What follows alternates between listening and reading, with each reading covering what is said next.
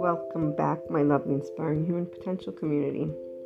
Today's channeled guidance, we're going to talk, as always, about topics for your ascension, for your spiritual journey, and the self-empowerment journey equals one's own spiritual journey, because as we've been discussing, it's really the heart, the essence of you. You can call it spiritual, but you don't have to. You can call it soul, but you don't have to. Essentially, we are consciousness. We are life form. And the scientific community is continuing to explore. I don't have enough of the intel yet to add it to our food for thought, which is integrated as always with these channeled guidance sessions. And as the regular listeners know, I've chosen to consistently provide, when I have the time, channeled guidance because I'm supporting that inner growth mentorship and the ability to really invest in your 5D self-empowerment enlightenment journey, because I have noticed our lovely regular listeners, and this is a way that I can bring together various themes, particularly when there are in the energetic sphere, the astrology and other areas that are covered in depth by the popular pop spiritualism community. However, that doesn't embrace complete consciousness journey, because it keeps you in a way of seeing things as if you must be affected by them versus helping you to realize that you're a triune being.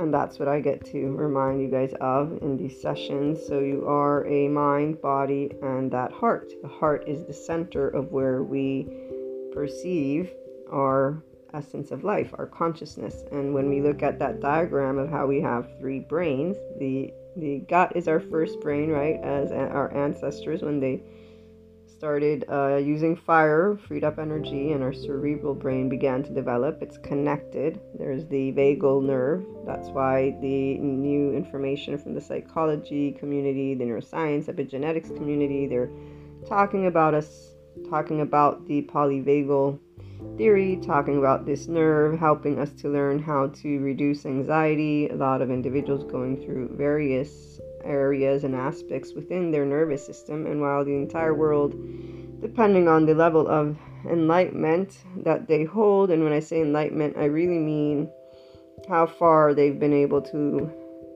bring their view, the bird's eye view, I think is the expression, to recognize that ascension, evolution, it's not only about the planet, it's not only about the human form. Like, our human species has actually consistently, alongside consciousness, because that's what we are, been evolving, ascending. Now, we can break it down, and one day there will be that in mathematics and science, and this is one of the things that I've heard not only from Greg Braden, but Sadhguru, where he began one of his talks that I recently watched, where he's saying the science is showing you how we are a hologram. He uses the word hologram or reflection because he's talking to his group about, what do you see? Where am I? He's asking them to point to where he is. And as he's asking them, they point outside. I can't see this, but I know that they do that because he says, you haven't heard it. I'm a mystic. You haven't obviously heard anything that I just said.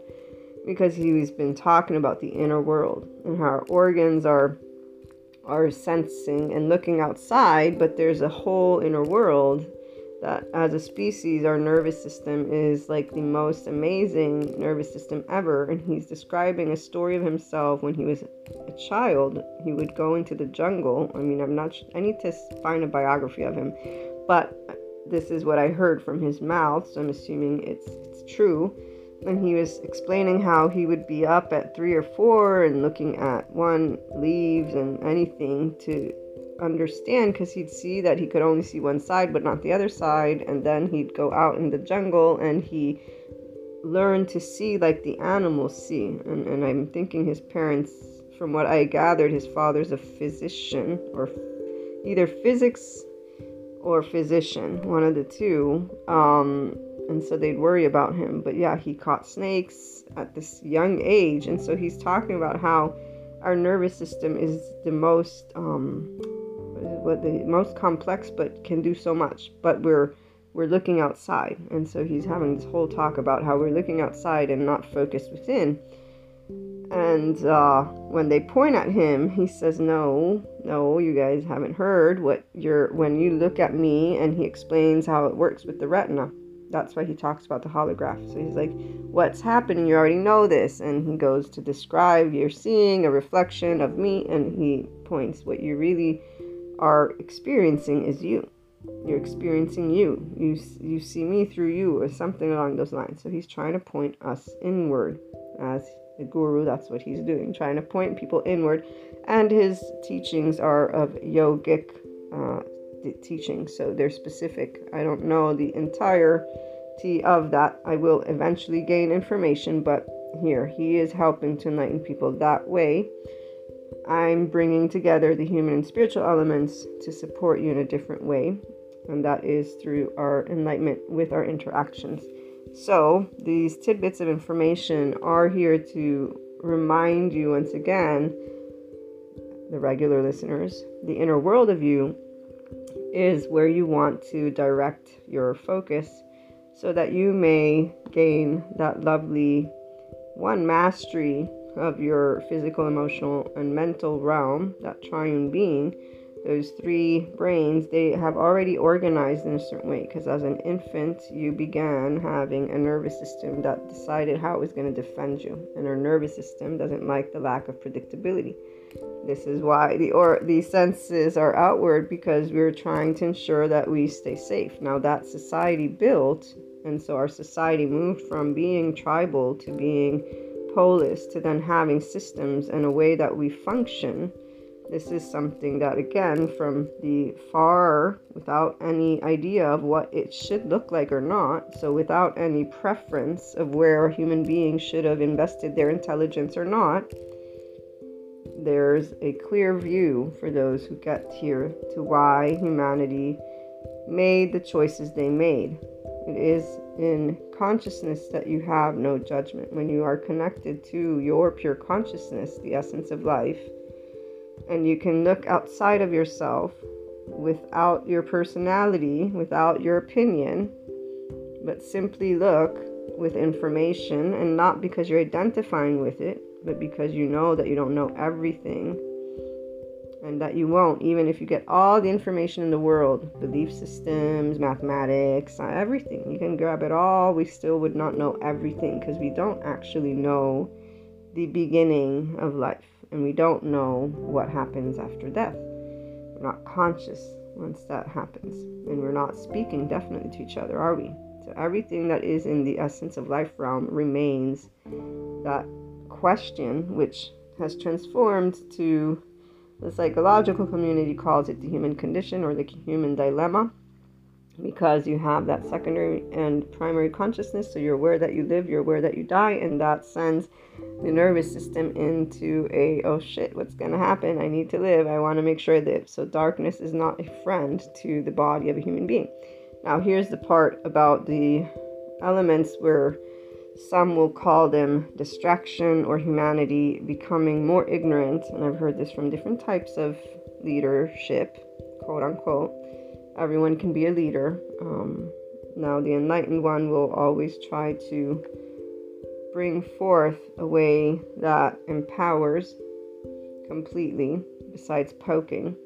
Because there are teachings that will poke you, and then there are also enlightened ways of trying to get people to see the bigger picture, and to bring in we don't know everything, and everything has its place. Or really, it's about putting to the side one's own opinion of what should be or shouldn't. So everyone is different, because not everybody begins to see this. There's a journey to get to this place of visibility.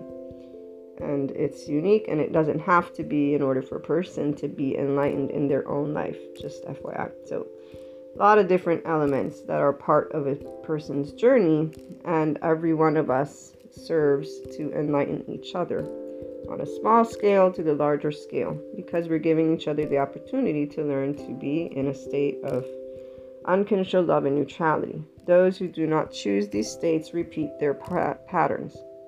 Their karma, in a way though, that we're not talking about karma as a negative anything. They simply repeat their patterns. They have a biology, physiology that began a certain way. We can trace it to their first, this lifetime.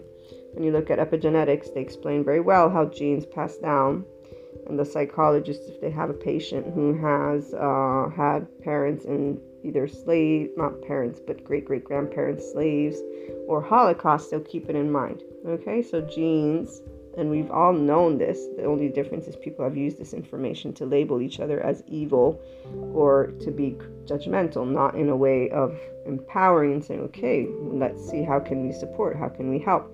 And the thing is, genes also, by the way, they eventually get out of the system. I forget, somebody gave that data point, and I know I mentioned it to you, but after so many years, that will cease to be. So it's fascinating when you look at it, and when you look at the different ways that humanity has evolved. There are no mistakes. There's always ignorance, yes, but the mistakes are questionable, and really that word in and of itself is because a person's looking at it and having done some research or having done some thinking in a way that has a starting and end point. So there's expectations that were broken, which leads us to this trust, because I wanted to tie a little bit into what we were talking about yesterday and really focus in on trust and this topic, because it's based on a person's needs besides our attachment defensive state. And see, today we're in a place where society doesn't need to worry about being left out in the cold in nature, even though people love to keep talking about how horrible that will be if one day, and those people who are not fond of nature and yada yada yada, don't even get me going on the people who love to talk about how amazing they are in wilderness, and apparently everybody else is going to basically die. Any extreme type of view is a person who is not taking a look from within, because extremes, to look at them, to learn about them and experience them is one thing, if you will, but to actually promote an extreme lifestyle, there's something that's not visible to the person. They've chosen that as their sense of safety, so now they're clinging on to it like nothing else.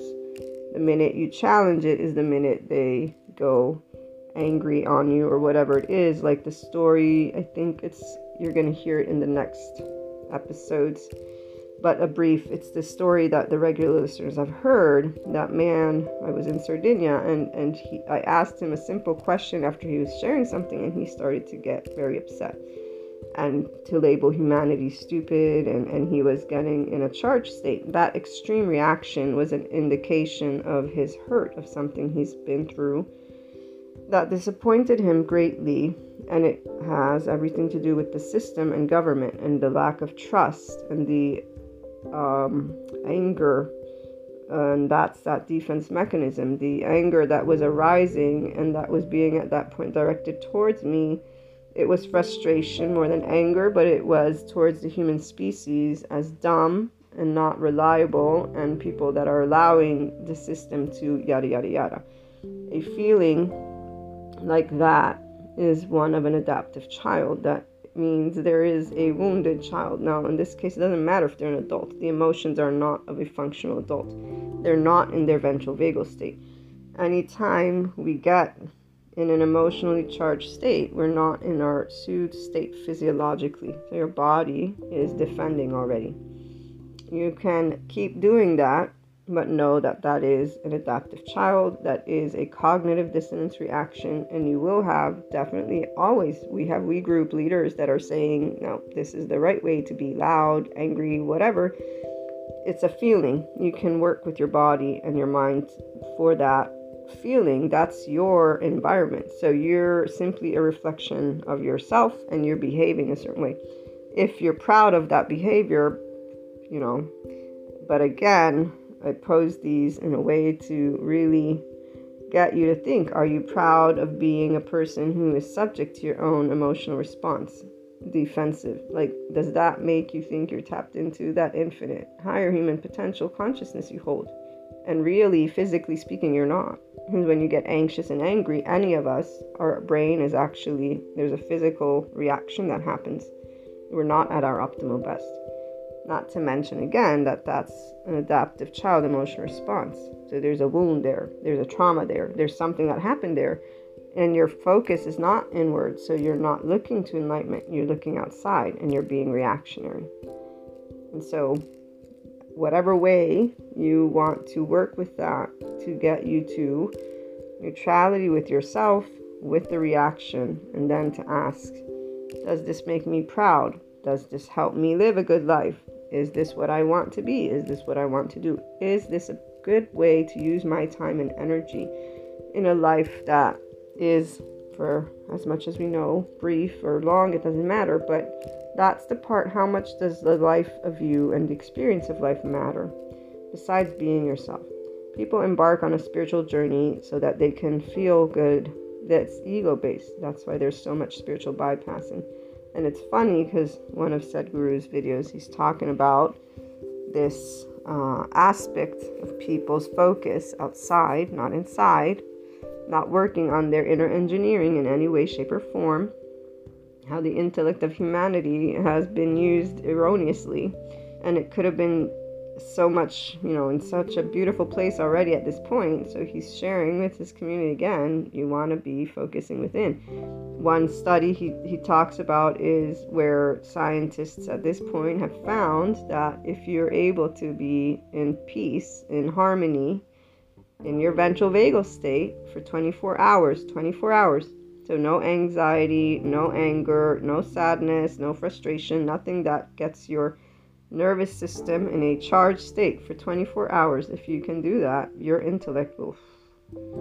And we learned about from Carl Jung, transcendent function. You make leaps of consciousness when you're able to navigate your left and right brain hemispheres, which is very easy if you're staying calm when you're engaging in life. So anytime you get charged, you're not choosing to master your physiology, your ability to be your full consciousness, and to even tap into what that is, and then to use your mind in the most amazing way possible.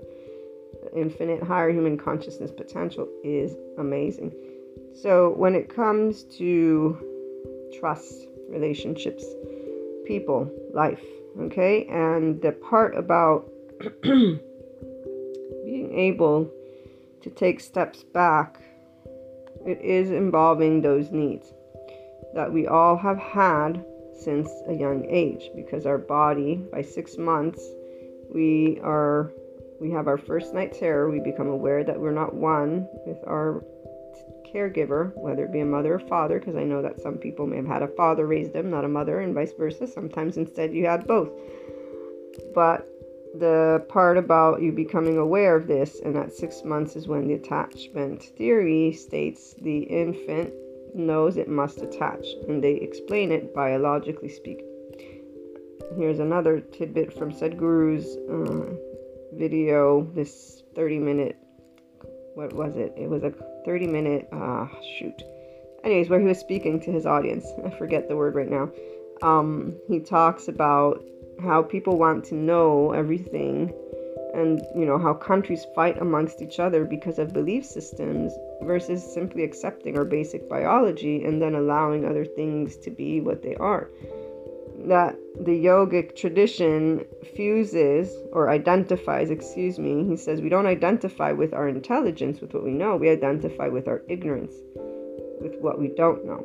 So identifying with the fact that you don't know everything. This is a good place to start for all of you tuning in, to always remember you don't know everything. It's very simple. When people are getting into ego battles, it's because they actually assume they know everything and they reflect that onto each other. And this is the part of when people have hurt in areas of themselves that they have not tended to, and most people have not, because they're reflecting their needs upon each other. And if you've been a person who was aware of this, then you've been able to work your way to being already in a place of love with humanity and compassion. And I'm gonna segue to give you the example of either yesterday or in this upcoming. I mentioned to you that theme, the recurring theme, because it's important. You will identify your recurring theme. This leads you to understand yourself, okay? It leads you to make peace with all the needs that you have. Now, those needs are basic. Every human has them: financial, societal, physical, psychological, emotional. They're all the same. When I look to those psychoeducation classes, every person that goes to these psychiatrists who are amazing, they're awesome, they go for symptoms. Not everybody goes for personal development, but they do go to get a way to feel better. Now here's where Sadhguru, when he was pointing out some of the stuff, he says whatever a person doesn't achieve, it becomes heaven. And he gives a couple of examples of what he's trying to say, but he's really trying again to point people to your inner world is what you want to tend to in a different way than we talk about, but the outcome is the same. To be able and live a blissful life means that everything and everyone outside of you is a plus. So again, he says it in a different way. And let me see. Here's where he states, if you are able to see, feel, and experience life just the way it is, not the way you think it is, you will become available to grace. We've talked about grace. We've talked about a guru. Once the body is not in the way, you are on the highway of spirituality, not just on the spiritual path. He's focusing a lot in the topic that I'm going to quote a little bit to you of how people are very body-based because of focusing on the body and the experience being only what you see. There's a disconnect and disregard for they call it spirit, but it can just be the essence of you, the consciousness of you, and you can relate it to the ego self. The difference is understanding that the mind has a way it was wired. So the ego self, if you don't work with it, you are going to be engaging in that limbic system versus being in your prefrontal cortex. You have the ability to work with you, but it's only if you disengage from the emotional reactions. People justify their emotional reactions. They justify being unkind to each other. They justify being cold to each other. They justify being inconsistent to each other. They justify fighting about trust with each other. All of these things are based on the same need, the wanting of a sense of security, sense of safety, which will lead to a place of love and acceptance of each other. This is all from the ego. This is all from a body that is still in a state of not realizing that as an infant, we began needing to attach with a fear foundation. This is not a bad thing. It's basic biology. But people like to add shit to it. And I am using that word, even though I know I shouldn't, because there's a whole reason why all of the different stories exist the way they exist. As I learn about Kabbalah and the 22 paths of healing, which I will add to my repertoire of mediumship and things that are different ways that a person can tap into their personal development journey, thanks to this amazing energetic space. I read to you guys a little bit, I think, of the part where they're breaking down this story, and essentially it's the same way of this idea that there must be good, bad. It's duality.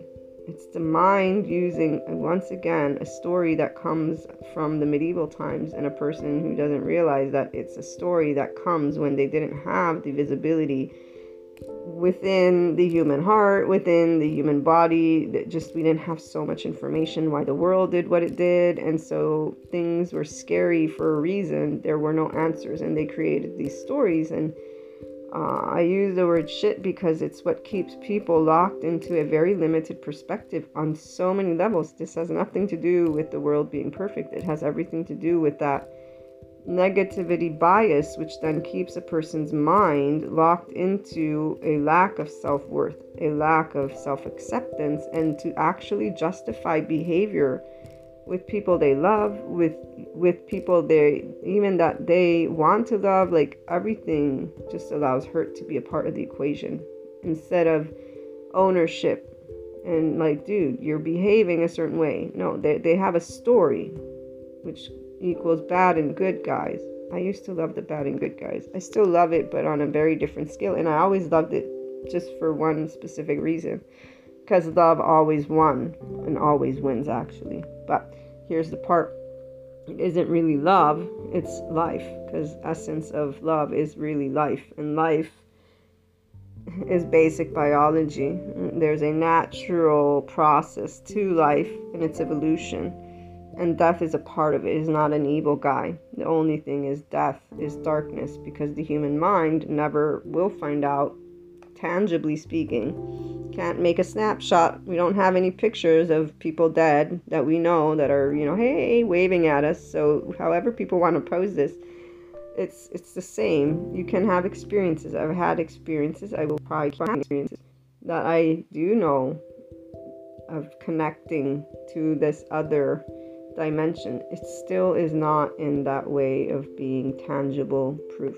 This part of data, the way people learn, the way humanity expands, actually, its consciousness. So it's always debatable. But the stories keep people locked into these places. And it's not because of the stories, I should say. It's because within their own egos, people are looking for information with already the idea of humanity as shitty and not lovely, versus that step back and recognizing we all have basic needs, and sometimes they're met and sometimes they're not. Those with secure attachment have trauma. Everyone has a level of hurt that is going to be a part of our personality, and we're going to reflect it upon each other through our emotional reactions, which is where people with their we group leader and their list of ethics and morality justify their behavior. When I've been treated unkindly, those people have justified their behavior because they have judged me, they've made assumptions in certain ways, and it is all a reflection of them, not me. But they've, attacked my person, if you will. When you're self-empowered, this is where you're not really being attacked. You know that that's a reflection of another person and their preferences, their opinions, their way of life, and what you're being shown is the exact area where there's a complete disconnect, if it's that big. An empowered person is not a person who has any ill towards anyone. You don't need people to know your self-worth. Your body is at ease with who you are. This is the awesomeness when you can get to being yourself. And this is, I'm talking from within you, so you trust you. You trust yourself to be there for you. You know that the external is an added, is not a necessity. What is a necessity to living is air, water, food. The minute you are disengaged from an emotional reaction to somebody crapping in your face and calling you unworthy is the minute you're actually free from the heart. In a loving way, though, not with the battle. Anyone who keeps on experiencing, this is unfair, I'm frustrated, I'm angry, I deserve this, I deserve that, you're still in an adaptive child response. The ego self is still involved with basic needs that are of our biology from when we begin coexistence. Remember, in our tribal state, if we'd get kicked out from the tribe, we'd be out in the nature. So that is where the body does remember that. Or anyways, our nervous system developed to have an attachment, defensive state. And when we are beginning that phase, so when you cry and you're wanting that parent, there are traumas that happen when we're left to self-soothe. Besides flight, fight, freeze, pause as our defense mechanism, the psychiatry community has shared with us the newly found attach, cry for help, collapse, submit, please appease.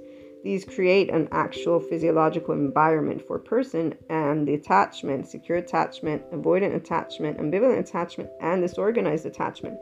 They can explain to you why a brain wires a certain way and the neural networks, and therefore what happens with a traumatized brain, a person who has disorganized attachment, is not safe in their own body. The ambivalent attachment, I have a friend that has that there as well. In fact, it's very clear when I look back at our conversations and at their patterns, and their patterns consistently continue in their life. and they consistently continue for a very specific reason, as do the patterns of every other person that I know that has disregarded and continues to disregard the fact that they have basic needs. And they continue to use cliche sentences amongst them, the opposite sex, if they're, about the opposite sex, or even if they're about the same sex and looking for partnership, about society, about humanity. As long as you are in any way, shape, or form condemning the external, you have not looked at the areas that within you are in need of your attention, and those are needs that you are in fact reflecting as a child would on the external, and that create an upset. And that create an upset is what you're wanting to tend to if you're wanting to move beyond it. The intermediate level of the inner growth program is focused on supporting people to stop being rigid and scolding themselves, meaning that they're very much like the perfectionist who's like, I know what I want and this is it and I'm going for it. It's best to be at an intermediate level, because at the very least those people are leading their life to get what they want. However, while at the beginning, the beginners is to help people to realize that when you lead from your heart, so you follow your dreams, you do pursue having people that unconsciously love you, things get easier because you're looking to allow inner harmony to be in the forefront, and so you're going to create the right environment outside. Now remember, it is an inner job, but the outside world can support or not, because other people have needs. At the beginning, people need to have enough people that can support who they are as they are and their journey in order for them to really know that they can make a difference in their own life. And I'm talking about being able to be oneself. So to follow your heart, pursue inner growth, and be yourself. This is where it's about accepting you with your own imperfections. Once you get to the intermediate level, and there are people there, usually it's the adults that are misbehaving with each other.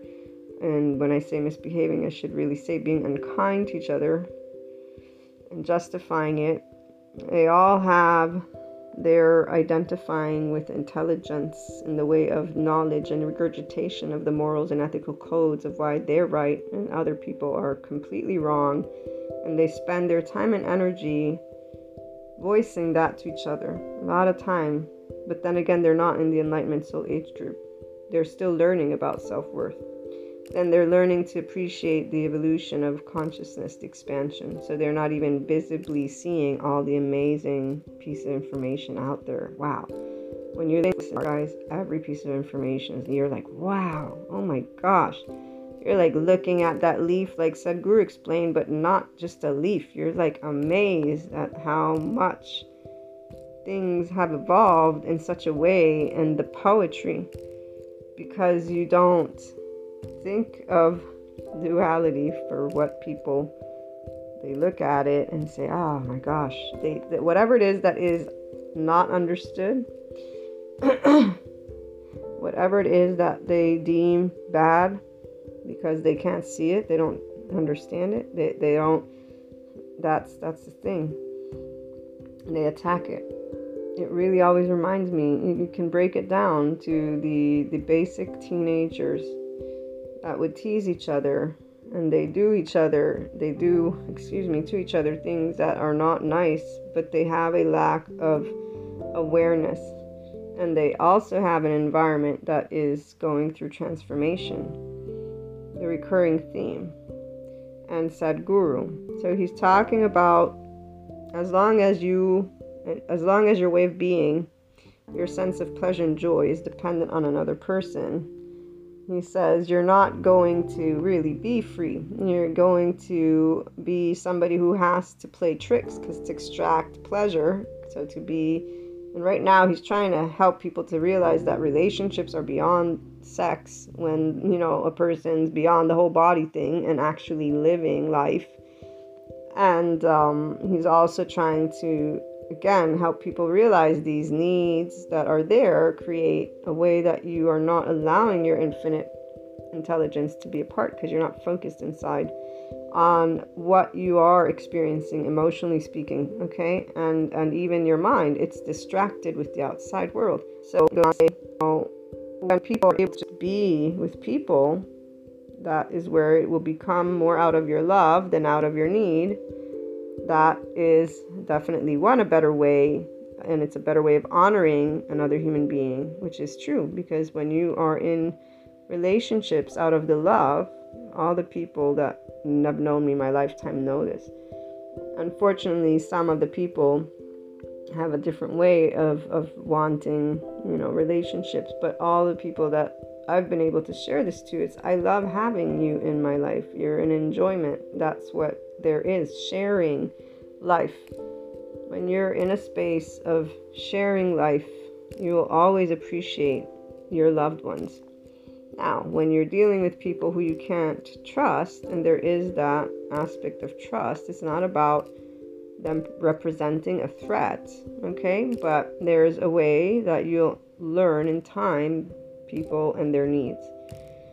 And here's where Sadhguru was talking about that. He was saying, when you're trying to, or when you engage in relationships with the needs-based, things don't ever happen exactly the way you want them to, because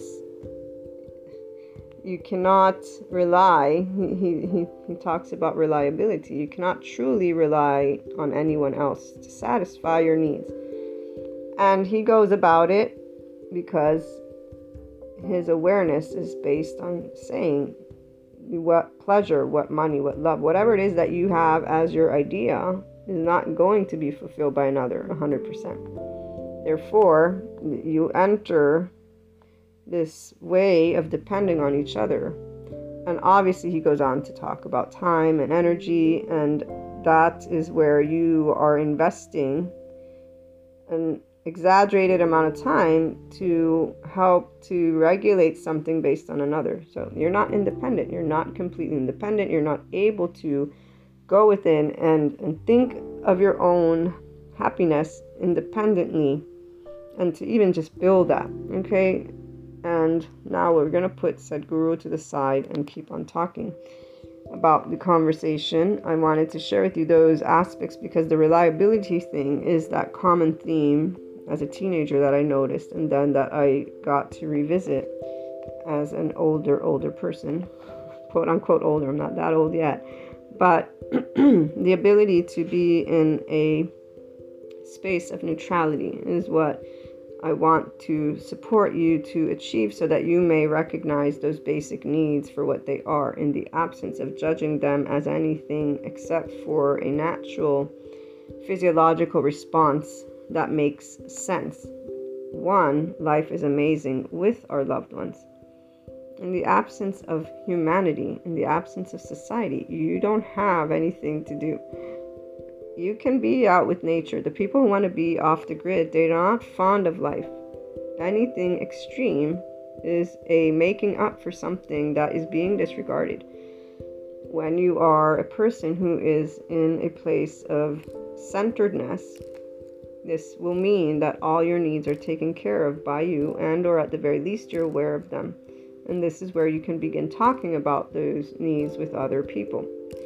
As you choose to be in a ventral vagal state, and therefore to be a functional adult, and to treat people kindly, so to stop the hurting each other, you'll be able to be even more conversational. I've had loved ones choose silence. It was not pretty to accept. It was very, very challenging, but it is very, very... I laugh because obviously that is actually an indication of just how much hurt there is in regards to opening up. And so there can only be love when silence is a chosen experience. And it's been more than one loved one, by the way, at least 3, if not more, that mean a lot to me. And some are still around and they're committed to that, and some, ended up finding a different middle ground. But essentially the silence is a representation of the not wanting to be vulnerable, whether conscious or unconscious, because people will defend themselves automatically. We learn to defend ourselves as infants. So whatever needs are not met, You will learn how to defend yourself, which is why you want to take a look at how you're leading your life, how you're leading your relationships. Not outside, again, your emotions and your recurring thought patterns. So as a teenager, because of my love for humanity already and that inclination to be forgiving thanks to Jesus, and then thanks to a God that I was taught about, and being taught that we are each our own person, to respect those, and hearing those adults when they said those things, it was very clear when the teenagers began showing their lack of consistency and their ability to hurt each other and to be silly in a way that wasn't kind. It wasn't mean in a dangerous way, but it wasn't kind. The visibility was, as a teenager, simply they are choosing to behave a certain way. I am taught by God and Jesus to be forgiving, so that way foundation. But I also was somebody who loved learning about humanity, since that journey for me was, I'm going to help humanity when I grow up. And I began immediately learning about the unconscious, so the psychological component of every one of us. We all have an ego self, and we all have trauma. And that helped to give certain answers. So here's the part about trust. Person, one, if you are trusting you in life, you've disengaged from that actual need. And so whoever you are tuning in here, don't know where you're at, right? One of you, two of you, three of you, because I've noticed that the episodes, definitely when I use titles, they're more than just our regular listeners. And sometimes there's some people that catch up eventually. I love that. I love hearing from you guys, by the way, about the topics. So I like table talk at times just because there's more than one topic that I'm usually conversing about and trying to give you that support on. But back to what I was trying to get at is you could probably very easily identify where you're at with trust. And if you're in the intermediate level, this means you feel that there are ways people behave that should not be. When you are beyond the advanced place of the inner growth program, this means you are completely neutral and you actually have compassion always visible when there's hurt because of the inability to trust loved ones particularly. For humanity as a whole, you're already disengaged from that. When you are in enlightenment towards humanity, this means you understand the part about ignorance. You know that we don't know everything, and you look at every piece of evolution of our species as that.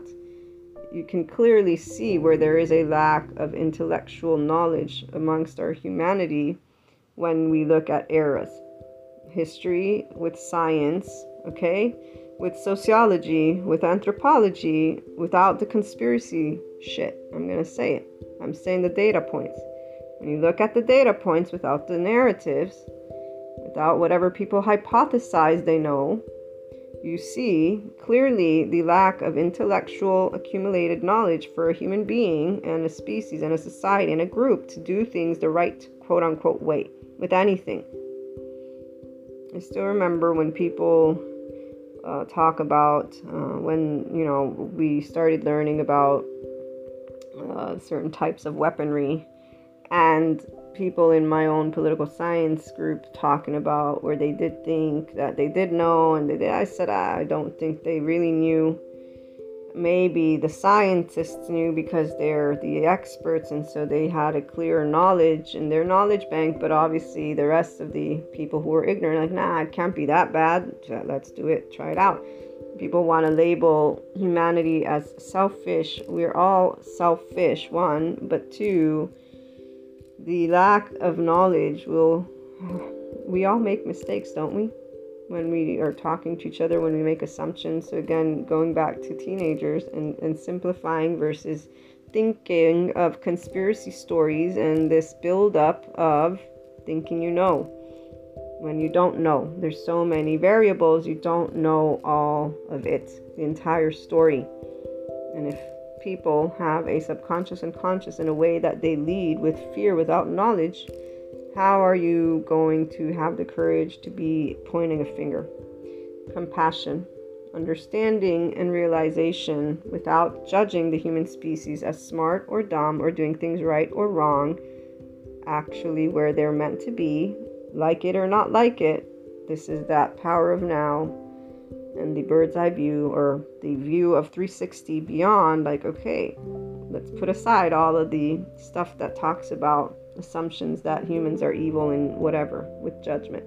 Let's look at it from the essence of life with just pure consciousness, which is no judgment, and add up the information that we do have to the best of our ability. It doesn't include all the information. Connecting that identity with ignorance so that you don't know all the answers. Okay? When you realize the fragility of humanity, you can learn compassion. Learning about the subconscious and conscious brought me to be more compassionate towards humanity with those recurring themes, because it became clear that there is suffering. And suffering, which equals fear, which, yes, equals behavior between people that isn't kind, but it has nothing to do with trust. Furthermore, you cannot trust a person who is not centered within themselves. Most people are not centered within themselves. They don't even know their heart. They think they do. It's based on their personality. That's not their heart. Their personality is a composite of their trauma, especially when they're in a way of treating each other with judgment, hurt, and they justify it. Teenagers begin justifying it simply because they have movies that show them things, and they also have we group leaders that show them how to react when something happens, which isn't okay. Let's take a step back and let's take a look at you and leave the external out of it. People love to identify themselves with groups. That's not you being yourself. You being yourself is the minute you stop actually identifying with labels and realize that the self of you is more than a label. But this is where there is a certain level of awareness that must make its way out dealing with life in your everyday, which I think is the same. Let's trust the part about inconsistencies is based on needs that people don't become aware of, because when they get emotional, frustrated, angry, any of those, their mind is already honed in on whatever the default network, whatever stories, whatever things you connected to. Teenagers, I remember they began talking about how you can't trust people. And if you ever listen to previous content, you'll hear the transformation of my own way of being able to speak of things. I can share with you that today, at this point, I finally achieved what has always been my most ideal way of wanting to talk about humanity. But because I was raised by duality and the world is explained still with this, there was a long time that I didn't have visibility of what I could have been using and how I could have been expressing concepts when it comes to humanity as a whole. Now, this is probably better for some people because they could follow easily, and also to give a breakdown, because every one of you guys also goes through transformative process. So there can be some who will be able to relate to the topic initially solely with that duality, but then transition into the neutrality very easily. It always depends on how much you are committed to wanting to pursue your inner growth and follow your heart versus be a part of a we group, and therefore to justify an emotion such as frustration, angry, and not because these are not bad emotions, but when you're in these emotions, you're in a charged state, not in your ventral vagal state. So you cannot be in a 5D state of consciousness with self-empowerment and enlightenment, because your body, your mind is actually in that need, that basic biological need state, which you can call it whatever you want. You can call it, morals and ethical codes of how boyfriend, girlfriend should treat each other, how people should treat each other. It's still that. It's a limited version that has been given to you by the external. Sociologically speaking and psychologically speaking, in your unconscious, you have stored parts of you that are in an area where you were taught that. it doesn't even have to be hurt or trauma, but if you were taught, you adhere to. Your ego self is learning how to behave from the external. This is why you don't know the inner nature of you until you actually don't disengage from anything that is outside. The only way to find your inner truth, yes, and your inner nature is once you can get to yourself. And this is where it has nothing to do with the outside. It's everything to do with the inner world. People want to trust each other because they want to have somebody to lean on. This is our attachment defensive state. This is our basic biology. This is not a bad thing. This is why people stay in heartbreak a lot longer with their loved ones than they have to stay. Now, there is an element, obviously, for those of you who are already empowered, of sadness when it comes to loved ones and there not being a trust, if you will, to build. But that part is where acceptance comes in, and accepting that the external, so the other, is not as fond of that relationship. And so it's really different for every one of you where that will lead. But if you are a person who loves life from within, and so you are in the understanding that all of those needs, the financial, the societal, the physical, the psychological, the emotional, are something you can tend to, you're on step one. The other step, as you work with the ego self, because the body and mind is still a part of you, you still have society part of you, right? So you still keep moving forward with the thoughts and the memories, because we do remember things. That's when you're gonna practice, if you are committed to bliss and to the part that you are the one who makes your life. You're the key to your happiness. You're the key to your joy. You're gonna be brought to this place. To be able and disengage from all of these needs is something that people who are on a true, I'm going to say, spiritual path, because of their being the pop spiritual path that people are choosing. So they're in more of they label themselves, I'm a empath and light worker, and so I only meet these interactions, and they stay within the confines of these types of pieces of information. If, on the other hand, you're on a true spiritual journey, this means you're understanding what that has to do with it, where you're tapping into the mind and you're able to bring healing. And I don't prefer the word healing, but you understand how it works with the energetic sphere, because it's working with the astral body. And so there is an element that supports a person's journey. But if your intellect is only honed in on those subject matters, and you're thinking of life and spiritualism only as that, you're not on a true spiritual journey. The true, quote unquote true, this is probably where it's subjective, but getting to connect with consciousness, so let me be specific, that's the true spiritualism journey. And consciousness has no judgment. Consciousness is a monad, it's one, it's unisex, and it has a very infinite, it's connected to, as Sadhguru points out, ignorance. It knows that you can't know everything. There's a level of ease within you, and you're in curiosity with the world. So the more you connect with your true consciousness, the more you are engaged with bliss, curiosity. And what I was describing is a person who's enlightened, who's able to tend to those areas where trust and hurt are still a part of it, because of the deep, see, my words don't even make it out, the deep love that you hold.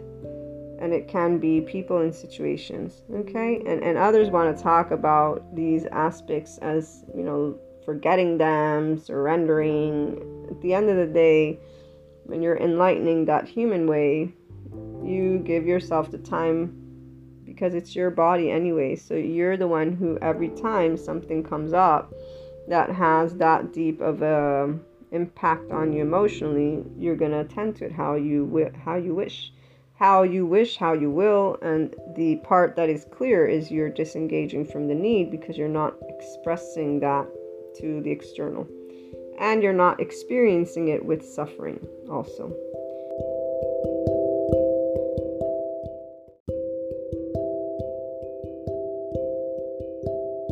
So what happens is you're in consciousness and you have a lot of different components that can be a part of that. What is primarily growing is the ability to be in the enriched place. So you are learning how to realize the enrichment that everything that comes your way brings you.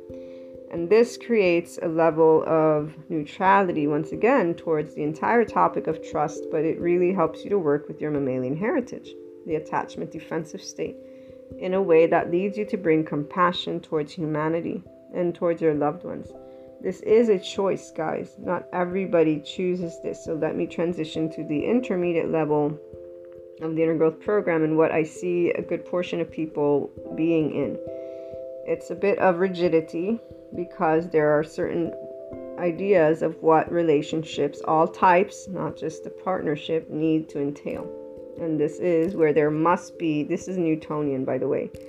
And there are a lot of people that think they're in the quantum physics mindset, but they are not completely aware of when their Newtonian stuff is coming out.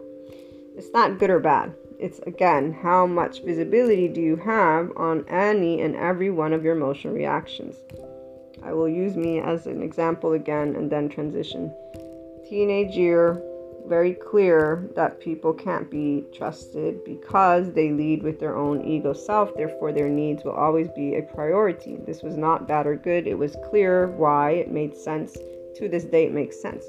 Therefore, for me, it was clear my own needs met by me. Everything else is a plus. Now, unconsciously loving, compassionate, understanding the fragility of the human ego, because it's a fragile. If you have subconscious, it's protecting you.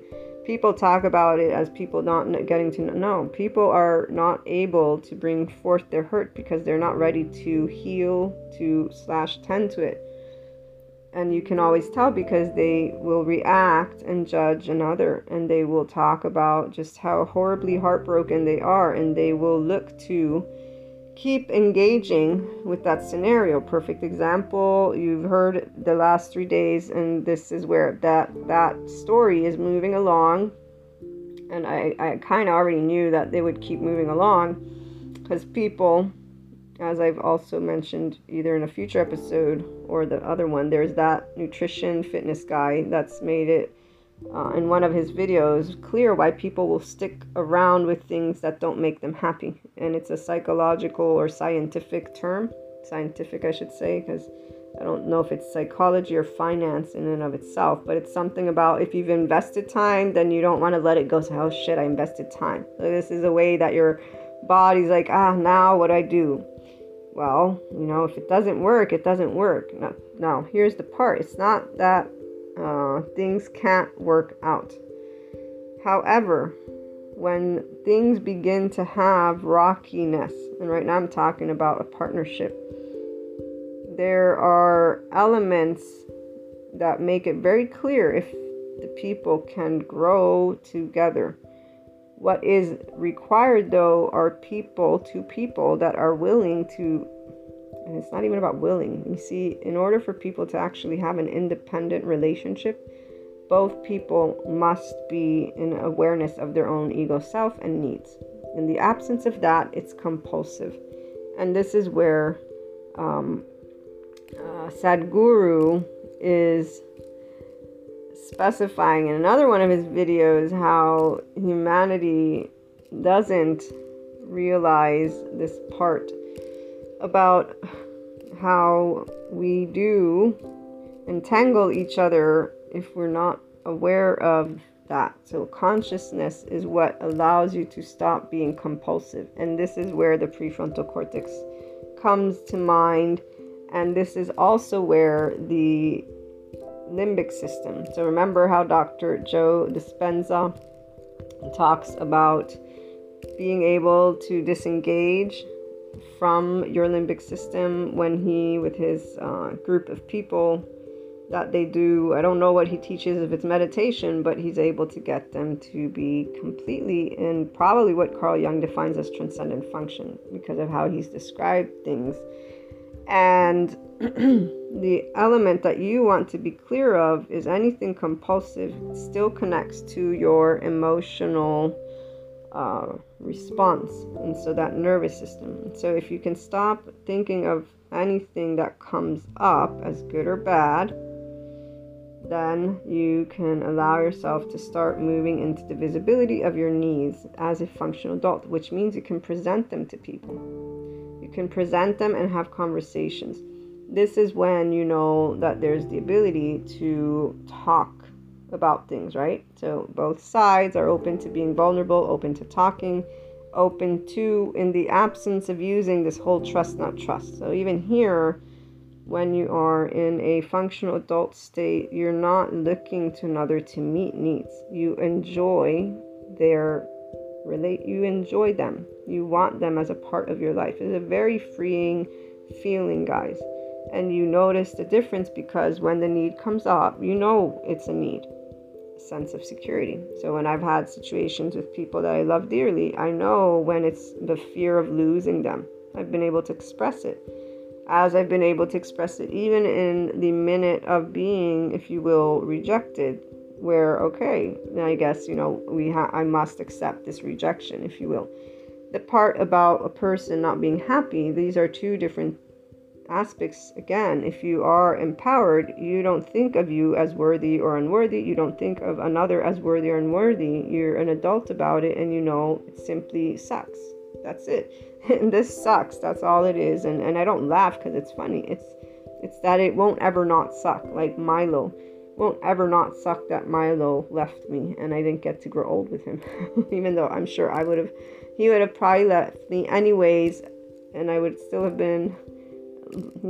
Long story short, we get affectionate to our pets, right? So it's never easy to lose them. So whether I lost him young or not, it still would have been the same pain and the same situation, because this is a part. It sucks. Either way you put it, it sucks. But when it's not a need-based sucks, it's a different feeling, guys. You just feel and acknowledge what you would have wanted. So your expectation is clear. Your cherishing of the relationship is clear. Everything is in a clarity, and you're conscious. So it's not compulsive. Compulsive, as I was describing, so this intermediate level is where those needs are usually you're justifying them based on one of the we group leaders, because society has a way that they talk about ethics and norms and what is normal between couples, between family, between a lot of things. And here's where, if you can allow yourself in time to recognize the compulsiveness, so our assumptions. If somebody's talking about anybody who is behaving a certain way, oh, that's weird behavior. That is a person judging another person. It's happened to me, and it's happened to more people than I can count, where they've been pointed a finger by another person, a group, a partnership, and they were not doing what they were being accused of, vice versa. This can always happen. As the group points out, people, they identify with what they know, and they're going to argue about it because everyone is in their own ego, thinking they know everything, versus identifying with ignorance. You do not know everything, and you do not know other people and their motives that people may want to think they do based on stereotypes, stigmas, and limits, which we're talking about right now.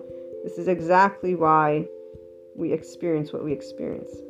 Those of us who have chosen to keep being who we are, meaning to be unconsciously loving and not to stop being kind, have disregarded the mockery that those who instead are in another space will keep on doing. And they will keep on having things to say as long as they disregard these morals, ethics, and assumptions they're making. As long as they think they know the truth of society and humanity. Perfect example, the one person that I've told you, we're rekindling that friendship. Even though there was this betrayal, this is the girl that was so I was with the teenage boyfriend. He cheated on me with the girl. The girl became my friend. They hid stuff from me, right? It makes me think of soap operas. But the reality is I had a hunch all along that things were happening, but I really didn't. It's not my, again, teenager taught me that you can't trust people. But There's no need to trust people. This is the part. Why do we need to trust people? It's actually nowhere does it make sense except for if I'm in a physical war or in place that I'm starving. And really, if I need to go down that path, guess what? People are going to react with their natural, chosen default network by their 10-12 month self, which means maybe they'll help me, maybe they won't. Humanity decided to choose to call this evil and selfish. Well, if I break it down to basic biology, no. Every life form is going to try and save their life to the best of their ability, and it's going to be based on their basic physiology. So that's simply it. Because, it's easy for people to talk about nature and how they have a way of being which is basic. So some will say, well, that's just nature. They don't think twice. It's the law of the strongest, which is also BS, by the way. It's not about strongest. It's whoever makes it out alive makes it out alive. Humanity loves to, again, the ego, man. It competes. It's trying to find always, I'm special. This is the part. The lack of awareness that we're all just life, and none of us are better than the other, which reminds me of when Sadhguru points out to his audience about the ant. He says, if you actually study the ant, it's an awesome machine.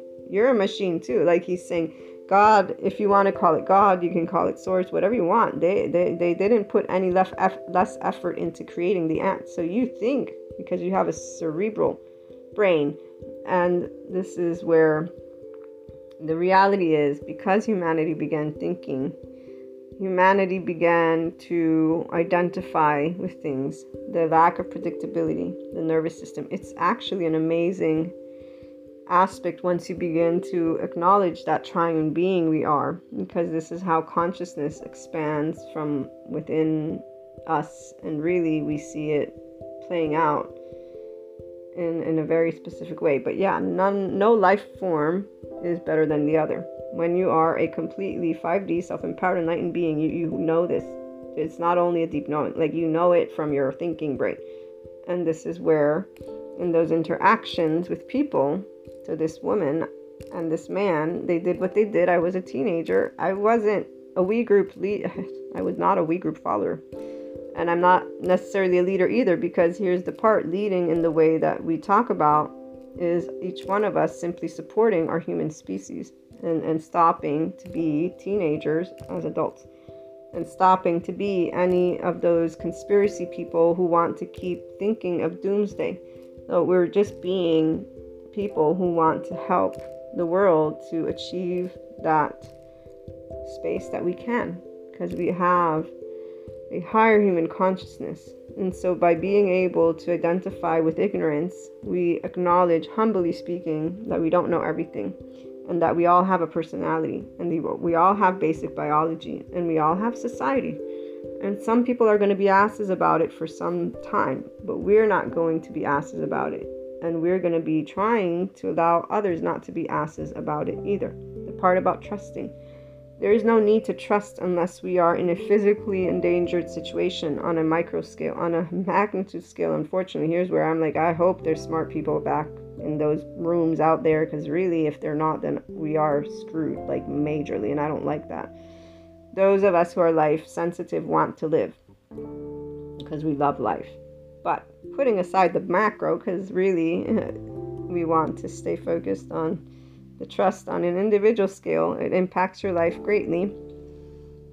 If you would be in a place of danger, you don't know how a person would be able to defend you or not, because that's how it works. It's not a good or bad thing, guys. If you stop thinking of humanity as selfish, and if you really put yourself in, what would you do? Do you think you can actually know how your defense mechanism, which was established by the 10-12 month self of you, will act?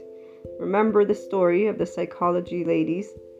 She was talking about her colleague who had recently been able to get through a cancer. She had a cancer and she was able to heal from that.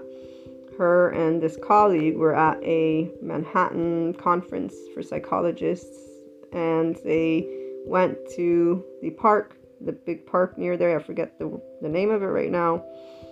The one where Kevin in Home Alone, that park. And they get mugged. And her colleague freezes while she chases the mugger down and grabs the purses. And so she's able to get back their stuff. The colleague is completely ashamed of herself. She feels that the fact that she froze was so pitiful. And she's so like, wow, I'm a fraud. I try to help people to get out of trauma and I froze. So this is a person who's educated and who's taking that experience and crapping on themselves instead of knowing their basic biology is their basic, it's not a choice. The nervous system chooses how it's going to defend you based on your body type. That's it. Or whatever it is. It's not actually intellectual. It's not from the mind. It's from the physiology. And to hold that against oneself is of the mind, and that's of the ego, and that's of self-worth, which will connect to achievement-based society. Them looking, because now the ego self has found insecurity and has seen that they've done something, and they're comparing to the external world what they've done. So maybe they're comparing, my colleague went, they chased him down. It can be unconscious. This is the part. And the saddest part is that no matter how you try to force them to stop being their own enemy and to just allow themselves to be themselves with that acceptance, that zero, that comes from the heart, guys. That's only your heart can lead you to be compassionate towards you. And this is the part of really being able to be okay with imperfection. Not everybody's going to like you. This is why the loved ones are the, if you will, the test of it all. And the more that you love and that they love, it's really fascinating when you can break it down in a different way. It's not awesome, and I always hope nobody has to really go through certain experiences, because it's really that deep when a type of connection, right, that is that much, so sense of safety, trust, all of that, and you're building it, or you think you're building it, or you think it's there, and then all of a sudden you're shown the lack thereof. It's not about trust, but the lack thereof, equal love or interest, enjoyment. We can use many different words, but what it is that there is a disconnect at a certain point of flow. Let's talk about it in an energy format. And those few times it has happened, those few important times, for me personally, it sucked every time. At least 3 times in my lifetime where there's been this way of that being able to start showing itself, and the element of heart is still in the forefront here for those who are already empowered. You're not looking at this as any competition. You're already like, shit, what's happening here? Why? How can I help? How can I see what's going on? And usually it's always been very simple what's taking actually place. And I can't break it down in words because it's not something that's mine. It's of those others. But what I can tell you it is the lack of desirability to be completely vulnerable, which means there's a lack of sense of safety to be in that space with another. Period. It doesn't matter. Again, it's not only, I'm not talking about partnerships necessarily. We're talking about relationships overall. Okay, I'm not specifying the experiences, but I am sharing with you the ability for you, once you're not in a need place, what you know is happening, what you really know is happening. And so in no moment throughout those day-to-day experiences, or however long it takes for something to transform, because what's happening is a further transformation of those relationships, nowhere do you think I can trust them, I can't trust them. You're thinking, what's going on? There's hurt here. How can we bring love here? How can we bring love? How can we keep building? How can we solidify? How can we make this harmony again? How can we find our new natural flow? Now, the beauty of life, and really here's where we connect back to the power versus force. Remember Dr. David Hawkins and his map of consciousness and the neural oscillator, you vibe your tribe. This connects to that metaphysics realm and the pop spiritualism, if you will.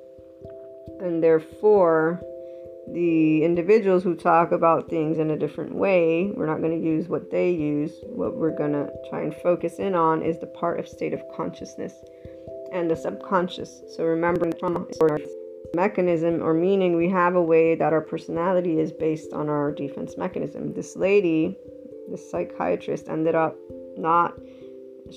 getting cancer again and passing away. The colleague who's sharing the story says she, obviously can't be proven, but she thinks that it may be a consequence of the experience and of this deep shame that this woman was not able to let go of. They just felt so ashamed of themselves versus accepting that their basic biology, physiology, that's their defense mechanism, was to freeze. It's not something to blame yourself about. And it was just really sad for the lady, obviously. And here's where, as a Reiki master, one of the books that I gathered after my mastery and so that I began reading is where they talk about the different bodies, our different energy bodies. And the emotional body, if I remember correctly, is where cancers begin to develop, according to this text that explains the different energy bodies. And this is where it's because emotions aren't being processed with that unconditional love. Deep shame is a vibration of 25. Shame is that first hurts on the bottom of the field, and it's connected to our root chakra, and it's connected when we're infants. When we first start walking and we start getting yelled at, that's going to bring us to posture of shame, which is why being reassured that we're loved is very important for a person to develop, at the very least, secure attachment. But then fast forward, it's up to us to get to that zero, because once you're a teenager, you really stop looking to your parents, and you're not secure yet. You're not self-empowered. You're just starting to relate to your peers, and you're in a state of insecurity, which is why when I think of fast forward to adulthood, there's not a difference. The only difference is the ability for an adult to think that they can justify themselves because they've got, a book of moral codes, and really what it is assumptions based on stereotypes, labels, and stigmas, and experiences that they've embellished with a negativity bias, FYI, not a neutral bias, because people think that just because a person can say humanity is amazing, that they are positive. There's nothing about positive. Equanimity is what I'm going to say. Also samadhi, mahasamadhi, and also the part of you actually being able to have become a person who's enlightened. And therefore, in this enlightenment, you're able to put that lovely personality to the side, to be flexible, and to be able to adapt to any situation. And that way you transform, the situation, but you're also not there as a person who's in an adaptive child response. You're a functional adult who's using your prefrontal cortex to experience what's happening, and you're actually able to stay compassionate because your ventral vagal state is engaged. The love hormones are there because when we're in our parasympathetic nervous system, we feel safe. People simply don't achieve this state of being with each other because they think of the moment they got vulnerable and a person didn't actually come through. And then again and again and again, which are experiences every person begins to have. Now they identify with a group, so they will find their we group, and then they will consistently think of humanity in a specific way. So the example of the individuals in the intermediate level of the inner growth program, a person who has all these lists of conditions that must be met, those are all your needs, and you are therefore going to keep investing in Newtonian relationships versus allowing yourself to achieve quantum visibility. And the moment you actually know you're there, FYI, is the moment that you can be in a state of neutrality and compassion towards any person that is a loved one, because strangers aren't the ones that tug at your heart. That you can be in a place of, from your mind, body, and heart, you have complete awareness that no trust has been broken, nothing, none of that sorts. You're not having any narrative. You're not having anything except for that now and the awareness of what that means to you emotionally speaking, and that's about it. That's it, because you're not going to make assumptions on the other and or others. You disengage from stories that have nothing to do with true knowledge, because you're not them and they are not you. And that's the day you can be aware in a way that is, here are my needs, and that's not what makes my life, happy, in the sense of you're the one who's choosing the emotion, you're the one who's choosing the thought. You're consistently now in connection with your own body, mind, and heart, and choosing to continuously move into neutrality, the 5D self-empowered enlightened path, and that only keeps growing. And so this is where your relationships are more and more either pluses or, again, those who don't want to be. You're accepting and working through that. Any unknown, unexpected, unwanted, you are working through that with the prefrontal cortex. You're conscious. You're not being compulsive. You're not reacting emotionally. You're not in a state of distraught in any way, shape, or form. This doesn't mean you don't have emotions. You will have the emotions that you have personally. Some people get angry. Personally, I just get sad because it's love. So love, in the absence of it, there's sadness. But it's not a how can I put this? It's not a desperate or despair or helpless or hopeless or like just feeling in the state as if, everything outside of you is crumbling down. This is where those who are in the intermediate level, they still have those. They can go from one extreme to another. So here's the example: investing in things that aren't working in a way that is unnecessary, but because there's been investment and because there's still ego involved, somehow there's a blindness to this. Now, the individual, that saga, quote unquote, it's not a saga, it just sounds like a saga when we are talking about things, but when we're experiencing, obviously that's not what's happening. What's happening is deep hurt for a person.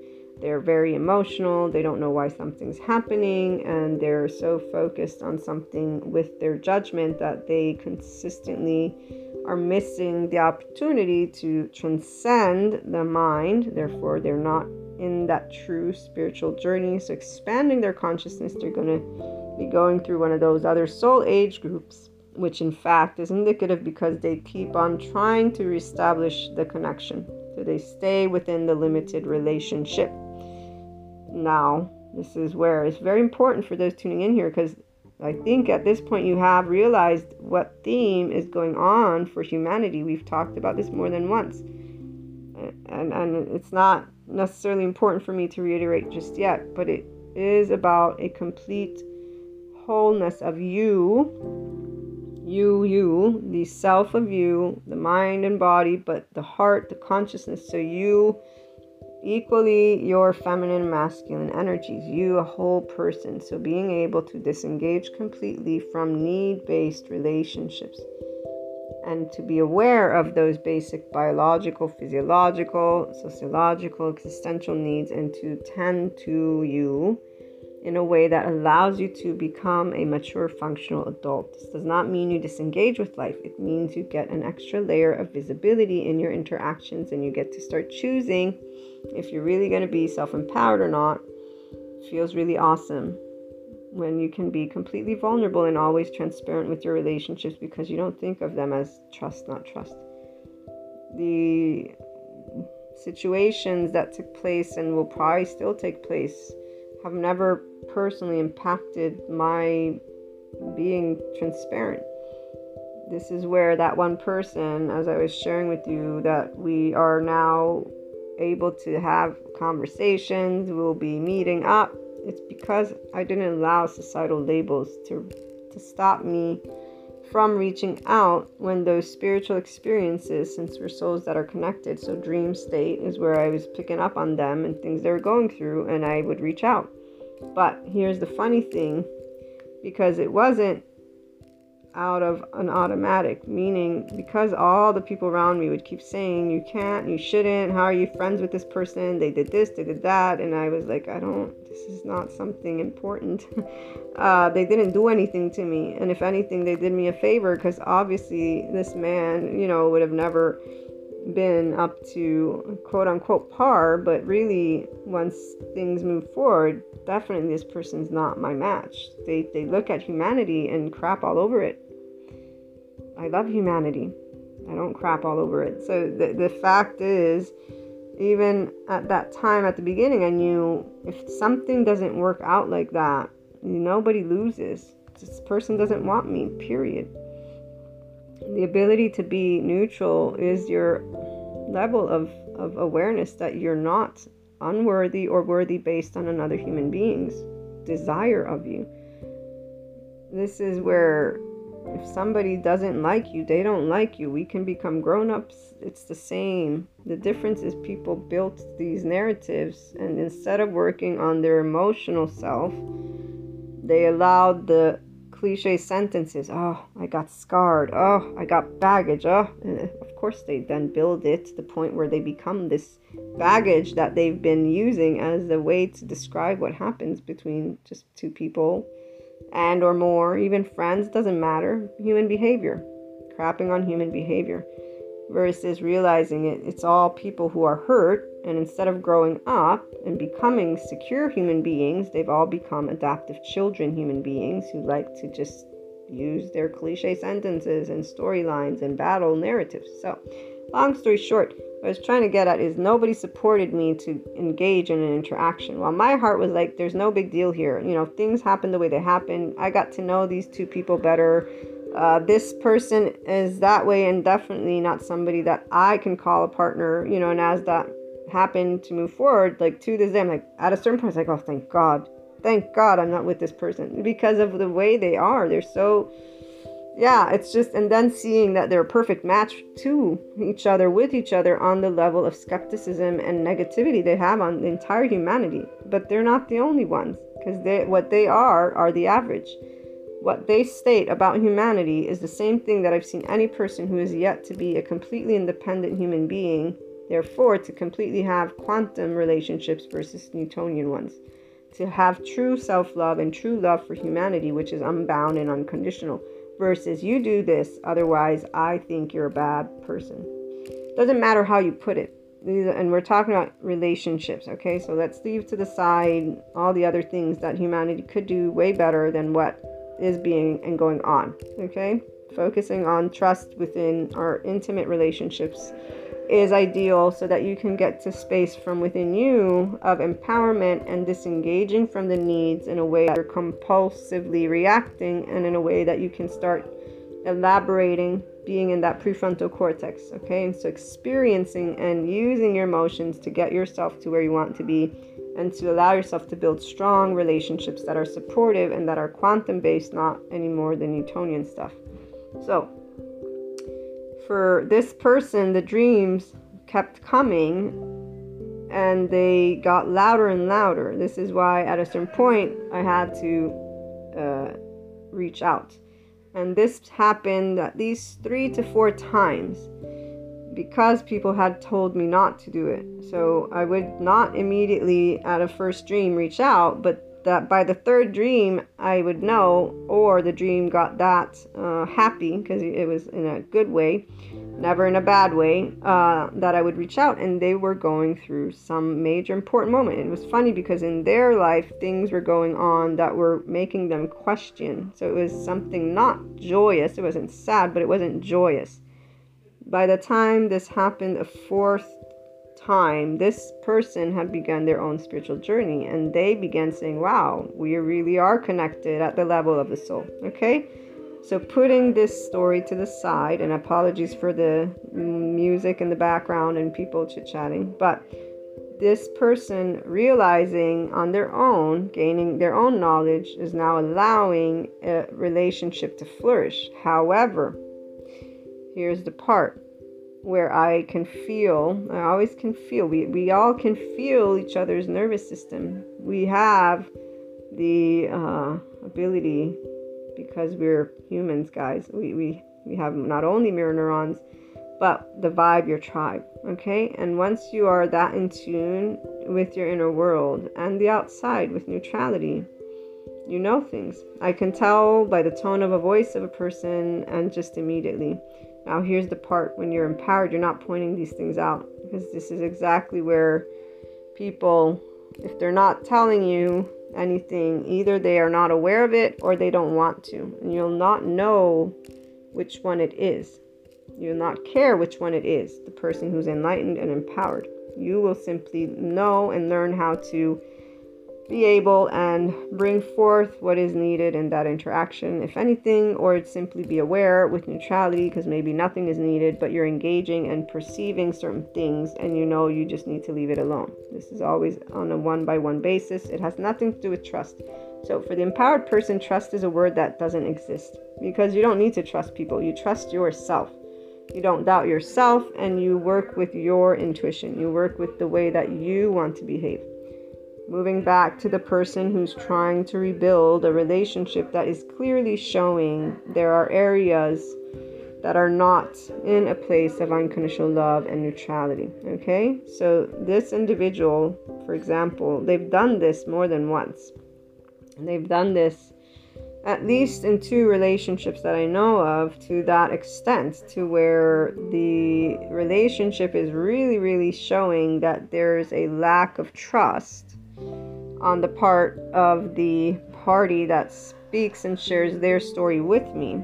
And this is what's taking place again. So fast forward, they're now talking again to the same individual. They've clarified whatever it is they've needed to clarify, and they expressed how long this conversation was.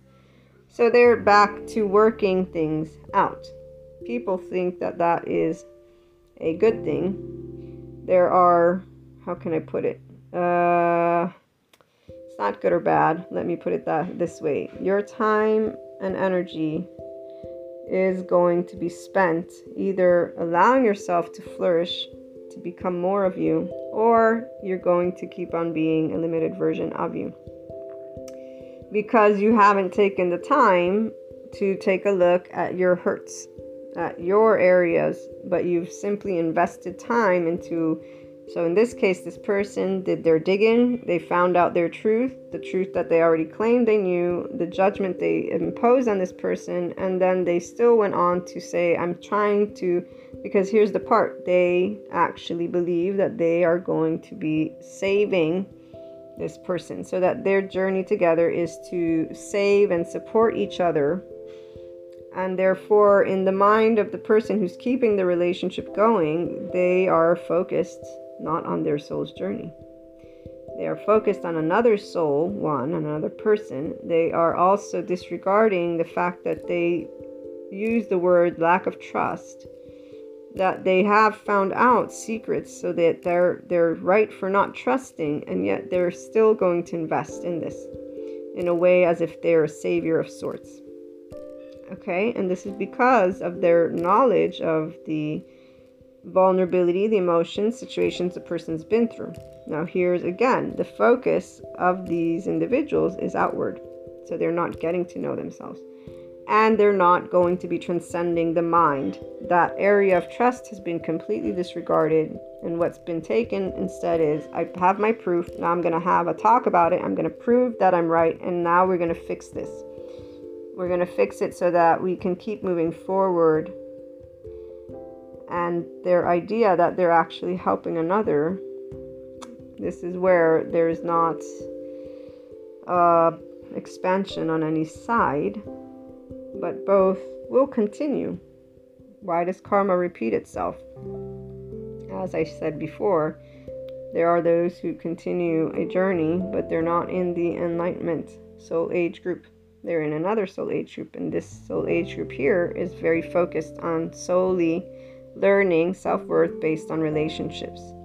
obviously you're not only one soul age group. These same individual thinks of themselves as the justice fighter for societal culture and norms. So they also have a way that they think they know what's right for government systems. They're a person who goes to the extremes when it comes to food, adaptive child all over the place, okay? So there are people that are in this place, those individuals. It's the intermediate level because there's a level of conviction. So like from the heart, you're like, this is my journey. I'm here to save. I'm here to do this. That's the second wave, as the alchemist lady points out. And there's so many that it's for a person who is able to see what better can come from adults versus that, it's sometimes, as you heard, a sigh of like, oh, because you can feel the weight that each of these groups holds, and the fact that they're so rigid makes it that much harder. Their heart is weighed down, their mind is rigid, they're convinced of things. It's like working with a wall, and really this is where those of us who are in this enlightenment place don't actually invest time or energy in those types of relationships unless we are sought out by those people, at which point you just give the support, which is love. That's simple to do, because none of us are here to save each other. We're actually here to live life together. And the enlightened person tuning in here, you know this. So the feeling, you can't, how can I say, not perceive it, because that's the exact feeling that that body is in. So your body, their body, we're vibration, their vibration, the energy is felt. If somebody's in shame, I can feel it. If somebody's in pride, I can feel it. We can all feel it once you're aware with neutrality. So you're tapped into the consciousness of you. You are not in a need-based body. Okay, because your nervous system is not responding with a charged state. If there is any charged state, it's personal, and that's where you already know of the need that is arising. When it comes to loved ones, it's your enjoyment of them, and you're hoping and or anyways working things out, right? In that scenario, it can just be a conversation, because with our loved ones, we have many conversations. It could be a parent who's bugging you about your future. It could be a sibling who wants you for something, okay? And that's where you get to practice to be neutral, to be the adult, to be emotionally available in a way that matches what you can or can't do. You learn to be in your ventral vagal state. With loved ones, you also learn to accept what they don't like about you. And that's where it's very fascinating when you can finally accept it and you are engaging, and that does not bring any animosity. So again, you're a functional adult because you're in your ventral vagal state. Your relationships are all quantum based. They're not need based. You're not looking to your family for needs or to loved ones for needs. Well, family and loved ones are the same thing. Partners, you don't need them. The partner you will have, if you have one or if you'll build one, is a partner of support, of being able to see each other flourish, whether together or apart. But this is that part you're always, obviously there's a constant interaction with each other because there's a mutual agreement of that. This is where any type of, obviously, partnership must require the agreement of both parties. Otherwise, it's not that, right? Now, if you're in a need-based one, this is where that sigh of that feeling of rigidity is what's engaged. The example of this individual's situation is not any different than I have at least another 5-6 people that I'm most certain are in these, for the little bit that I've known what their relationship is like and what they've shared themselves. The part about a person choosing to continue to invest time in that because they've already invested time is actually quite a pity. At the same time, their own ego self is looking outside and thinking they're saving some other person. Their ego is feeling that they're doing something. And the part about trust also may be an aspect, an element. Well, if I leave them, I've broken trust, I've broken promises, this is happening again. This is where a person will limit their own potential simply because of societal labels versus allowing themselves to be a free soul. Because they're thinking, that they're going to save somebody. We don't save each other. We support each other. The saving is an illusion of the mind. And the narratives of our ancestors are not accurate. And really, it's all about this moral code of honor from the 10 commandments, or whatever commandments you want to call that, is, again, from a time that is no longer. And that has nothing to do with your actual soul's expansion. It has everything to do with you having an entity outside of you, a parent, telling if you are worthy or not. So again, you're not living your own life. You are living a life according to what you're being told you should or shouldn't do, which is why there's that weight.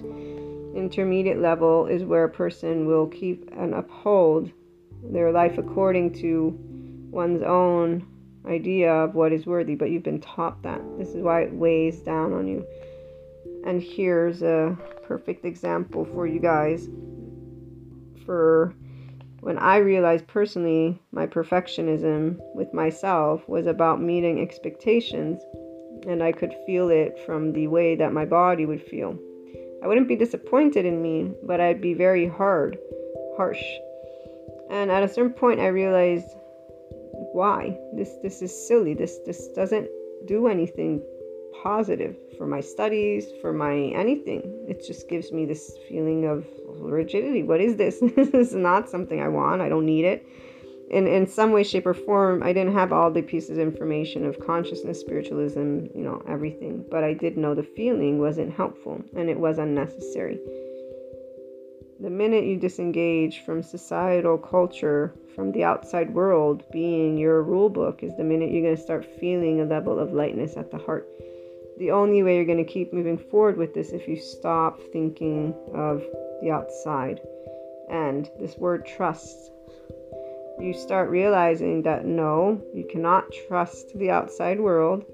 It's not because of selfishness or any of that, but everyone does have an ego self. They do have a mind and a body. They have come to their own conclusions of life, and they will lead with their own assumptions, because most people think they know everything. No matter how much you want to talk with people about the beauty of the unknown, majority of people I know, except for my self-empowered peeps, are always in an unconscious competition when we're having a conversation. Because they're trying to tell me the truth versus share with me their truth. You will always hear the difference when somebody's sharing something with you. It's not that the words don't change. It's the vibration of the body that changes. You know when you're in touch with a self-empowered person, there are no needs. The individual has no needs. You're having a purely leisurely, enjoyable, infinite, expansive conversation, full of laughter, full of curiosity, full of building. The vibration, the body has nowhere near this, can I trust you? Can I not trust you? Oh my gosh, what's happening? What's not happening? There's no skepticism. There's none of that. None of this mind, subconscious and conscious lingering. Okay, so you will always know when you're in the presence of a person who's in a quantum relationship wanting, because they will make you feel free as heck. You'll be in mesmerization. It's like anytime I'm hearing Sadhguru, the only time sometimes I feel anything that is quote unquote limited, and it's not limited, is that he has his own opinions about things. And actually I can see why he has what he has, because of the little bit of what I've been able to gather from everything that he teaches. And really, it's very simple to understand why an enlightened person will have areas where they start getting very passionate, because those are the very areas that they're meant to impact and provide that expansion, that visibility, that possibility. So the intermediate level, it's not good or bad, but being rigid with yourself doesn't bring you to expand. Bringing yourself to stay in relationships that are rigid doesn't expand you either. You're using your time in something that, so this individual, FYI, those few relationships that they did invest time in, they both failed, quote unquote. I shouldn't even use the word failed. They both had the same outcome. But instead of getting better, they kept the relationships got worse.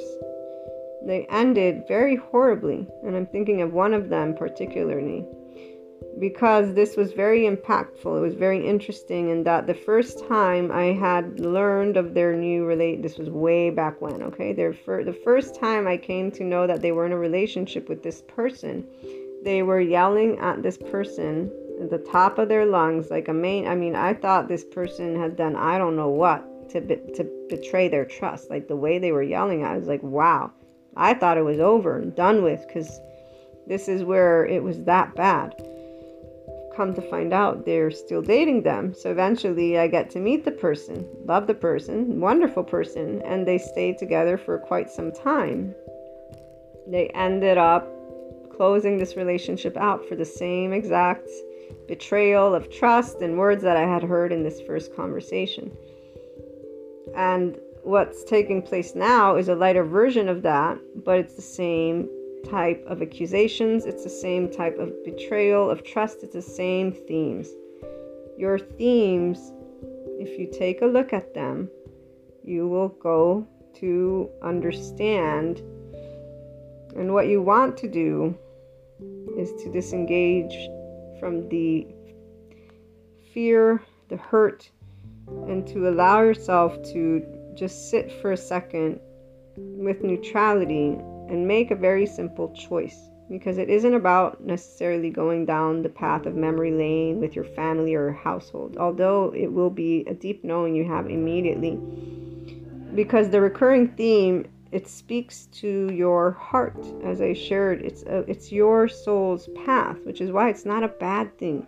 It's not a bad thing to find your recurring theme. And I wish I had more words to give you guys so that you could really, really see it. But I know I can't, because it's your own heart. It's not mine. I can only use my personal life as an example. So the recurring theme of people being that you can't count on them, from a place of a heart that knew that it wasn't a bad thing, because too many people were that selfish. So it couldn't be that this was a bad trait. And psychology gave the answer: subconscious and conscious trauma, places where people are trying to find their sense of worth. And so to know that life will always seek a way to bring forth the best of itself. And as Sadhguru points out, if your eyes are not pointed in the right direction, then life's going to keep biting you. And eventually it's going to get harder. But see, here's where people that go down that path, they don't look at it as harder, because they really define life as miserable, or people as scum, and all the other storylines. So to them, this is where they don't see what Sadhguru is saying, that their leg has been, taken off, and so this is what's making life harder. They literally don't see it, because they have an enemy that they're so focused on. Their hurt is not something that they consider hurt. They consider themselves fighting for justice and vengeance, and they're going to win. And this is where that's their path. And the story of the individual, they're growing. Oh yeah, they're getting older. Their ideas of humanity have not changed, not even one bit. The only difference is they think that they are enlightened versus others, because they have a couple of clairs that are activating, and so they have a connection to the astral ethereal realm. And this is for all of the people tuned into this fourth dimension who are looking at other people and judging them. Doesn't matter which group you get. If anybody thinks they're better than another and are telling people what they should do with their food, with their life, they're not in 5D. Those are ego-based leaders. They think they know what's best. They serve their purpose. They're not in enlightenment, and they're repeating specific karmic patterns because they are disregarding the fact that they're not here to save anyone. None of us are. We are all an expression of life. We are all equally of value, and we all equally have things to share with each other. Period.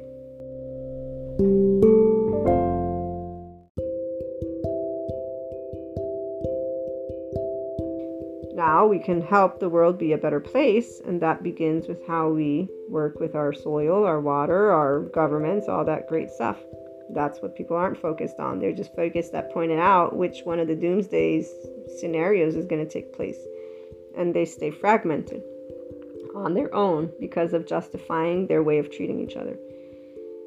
So the part that I was trying to get at with the ability to see your soul is that of your own essence, your own choosing of going down a path of lightness. The part about trust, if you keep on thinking you need to trust people to have them in your life or not, you are in a relationship and relationships that are Newtonian based. You are needing stuff from them and vice versa. Your acceptance of you, your imperfections, as well as that of others, is not in your visibility.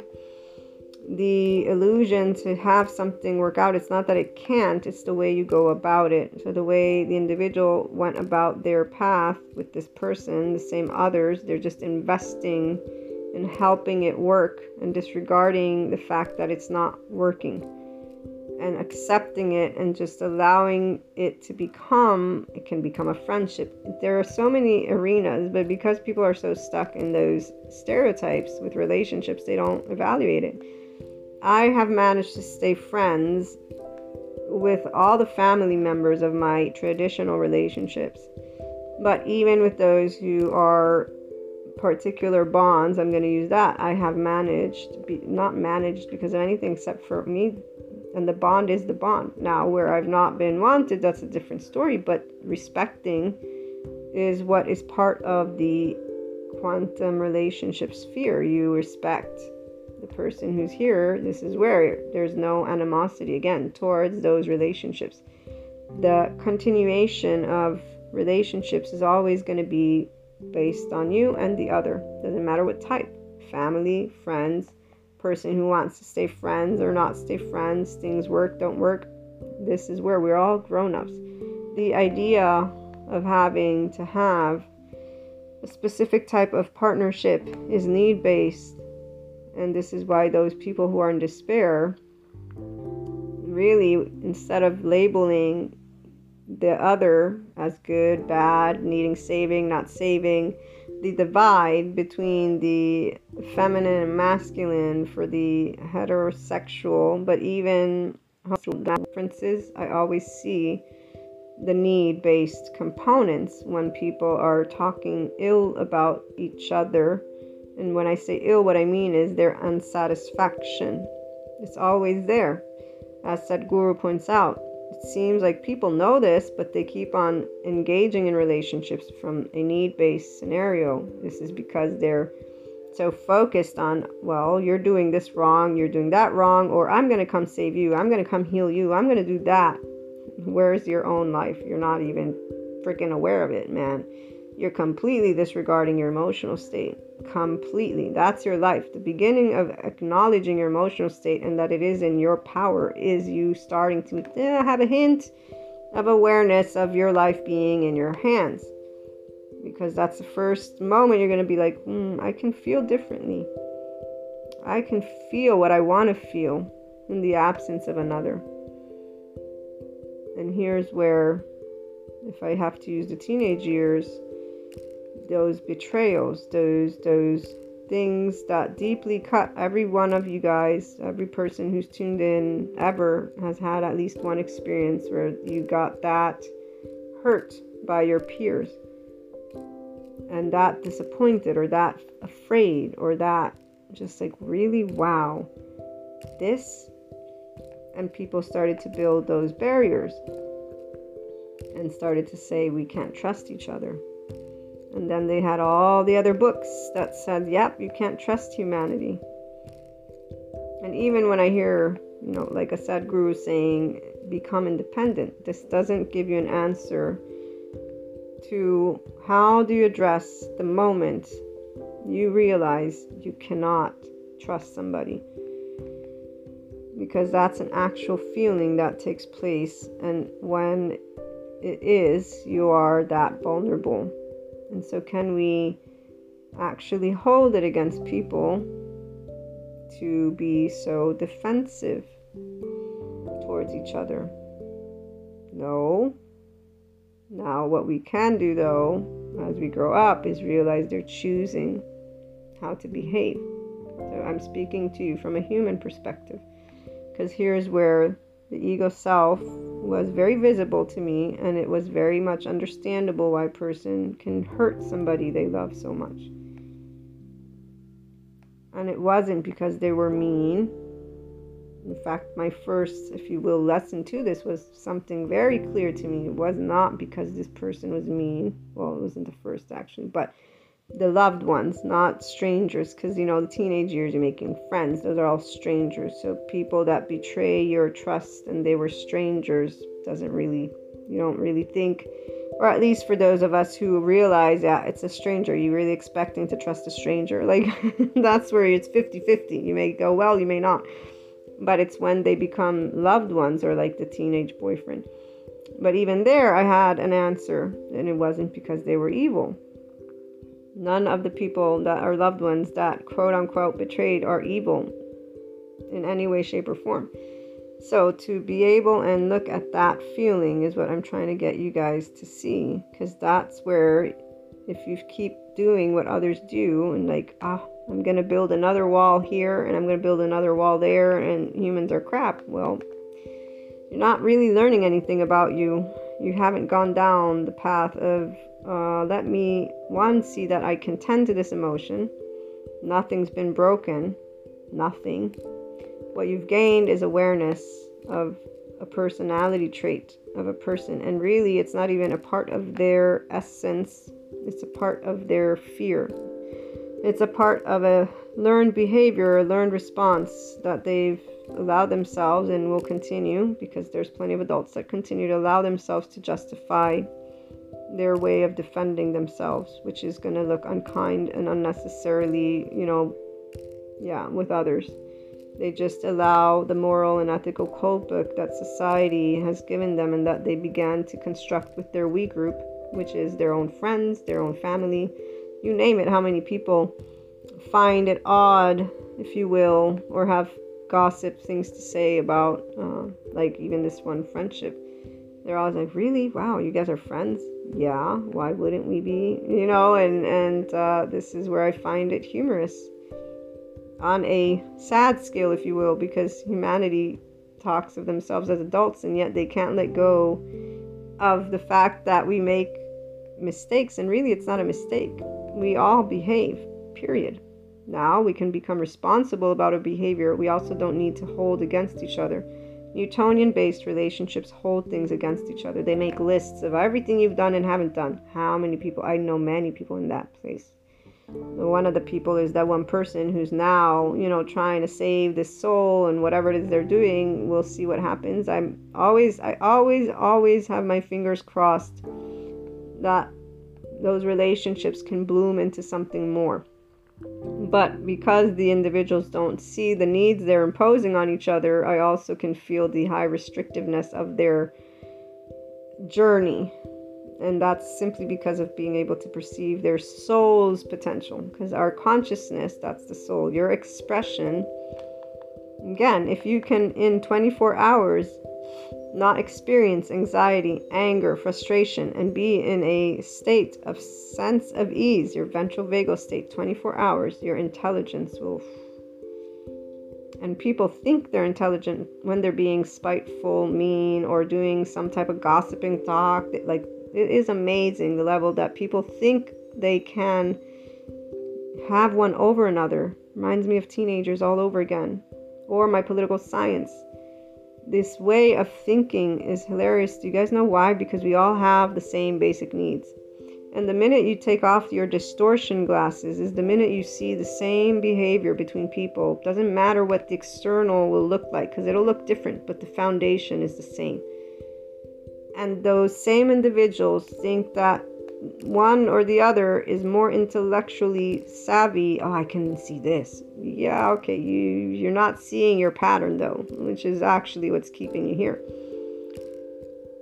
And really, it's not even about competition anymore. The people who are enlightened are like, what are you doing? You're wasting your life on this. This is a repeat thing. It's happened this year.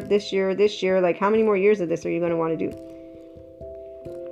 But you don't butt in, because it's none of your business. And you guys, those who get here, are using your time to enjoy life, and you enjoy those relationships because you begin building more and more of the relationships that are quantum based, and or if there's not that, you have interests, you're taking charge of doing things that will bring forth whatever it is you've chosen. Your heart is invested in where you feel your isness. You invest in your isness. You do the things every day and you hang out with people every day. It's not about ever trust. You don't need that. You know that you need, fine, right? We need money, we need food, we need water. You have a family, you tend to those things. And in fact, your family and those loved ones give you a lot to do. Even the relationships that are quantum based, right? Those perfect partnerships that do exist, where they see each other flourish, they are those power couples because of that ability to genuinely love the independence of the other, to support you. There's a way the body is always enthralled to hear about when somebody is doing something that excites their soul. It's a very unique feeling. And the part about sharing loved ones is also something beautiful, as you gain the awareness of there will always be the fear of losing a person you love because of the lack of predictability.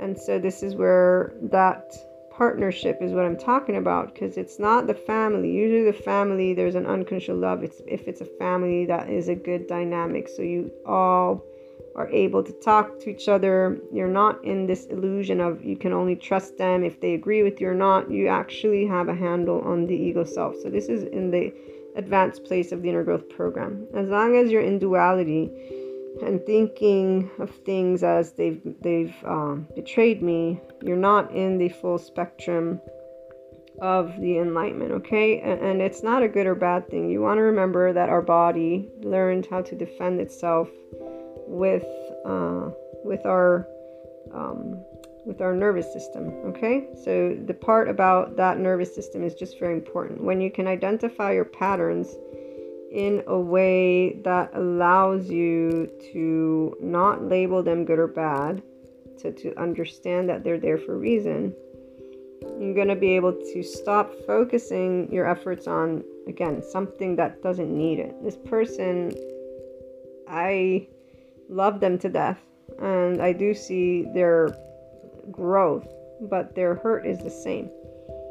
And their approach was the exact same as this previous relationship and then their previous one. And it's because they think of themselves as knowing what's right or wrong, and that they're saving something. Also, they want justice for themselves. So they're like in it in a very battle format way.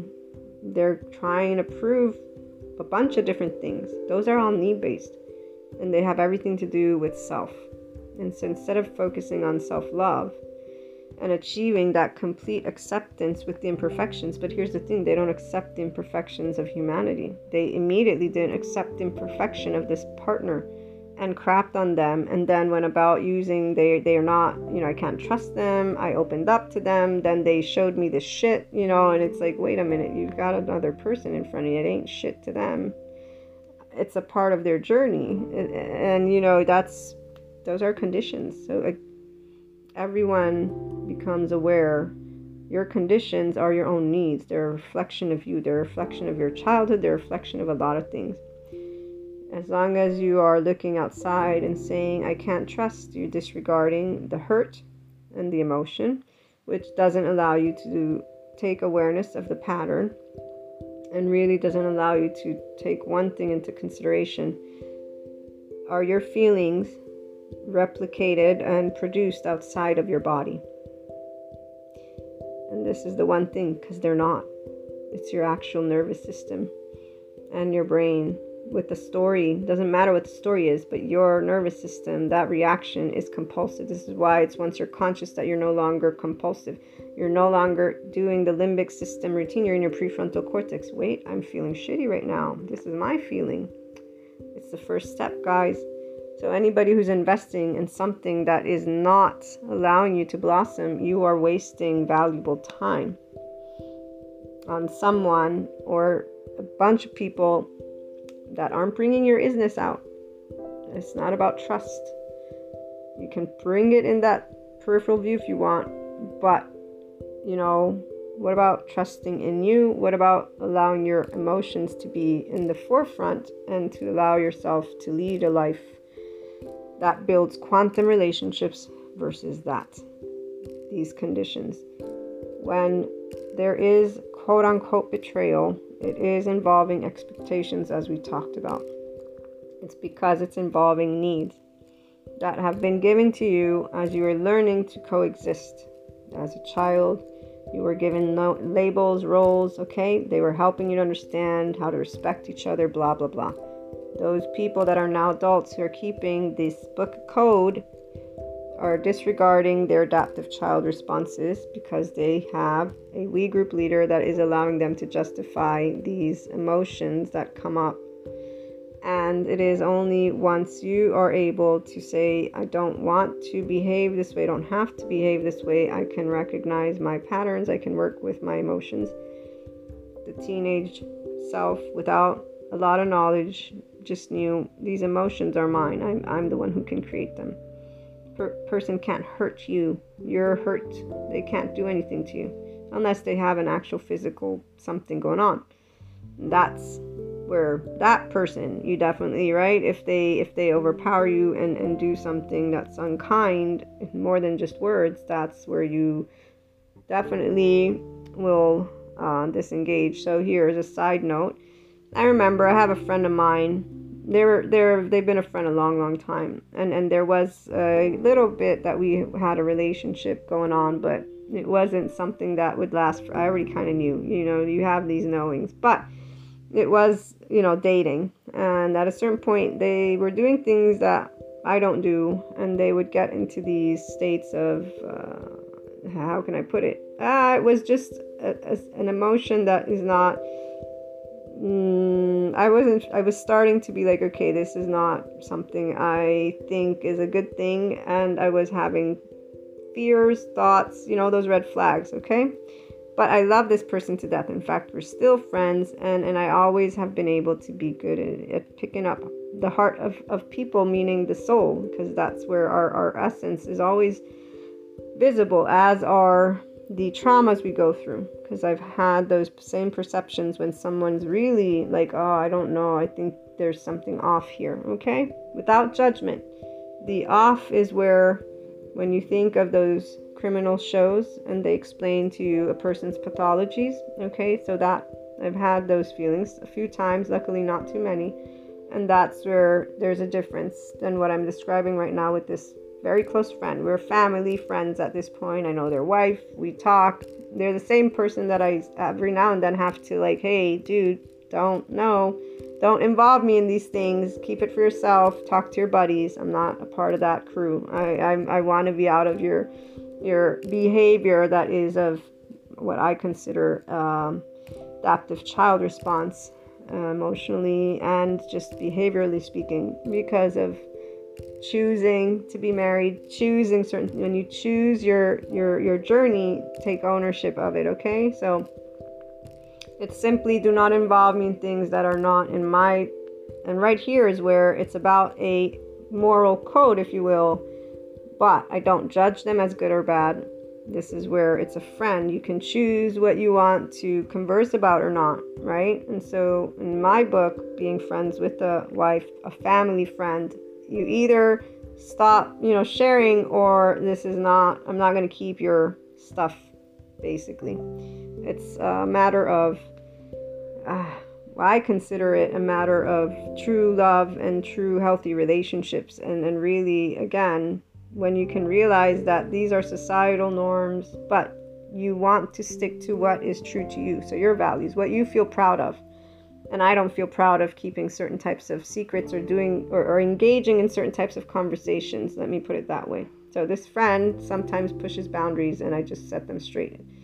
Anyways, long story short, the person was giving off these red flags, and so I disengaged from this as a relationship, and we stayed friends. They didn't matter because they weren't into it as a relationship anyways. They were just into it to have a good time.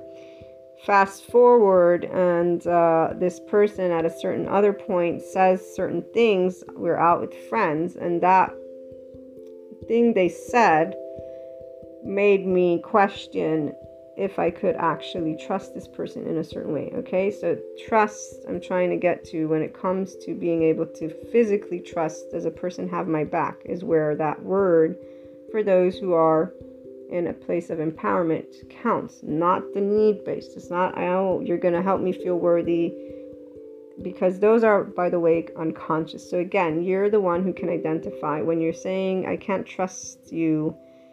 Is it physically endangering, or is it something else? Now, some people will say, well, what about finances, right? What about, or so like this woman who's a friend of mine now, they are somebody who took the boy, right? They went behind the back and they took. So some people say, well, what about that? When it comes to relationships, personally, and for anybody who's empowered, they will agree with this. If somebody can come in and swoop, whether it be male, female, doesn't matter, the partner away, they really didn't swoop anything away, because you've simply been made aware of how much a person will not fight for the relationship. So that means they don't want the relationship. They don't care about this relationship as a partnership. That's it. A person who's empowered doesn't look at it as a lack of trust, doesn't feel it as a lack of trust. They thank the person, if anything, to have been able to be disengaged from using any more of their time with a person who doesn't want to fight for the relationship, because obviously they don't have the feeling. It's not that bond to them. That's all. The minute you can stop thinking of relationships as an indication of worth or of anything, but as two people and or more, because again, not just a partnership, that invest in each other because of the enjoyment that you have together. Those of you who get to this place, this is where trust has nothing to do with it. Unless, like this example, something that makes you like, my gut feels this is uncomfortable. Maybe I can't really trust this person to have my back, yada, yada. And just to close with my friend, I love them to death. We are family friends. I would not trust them to have my best interests in mind.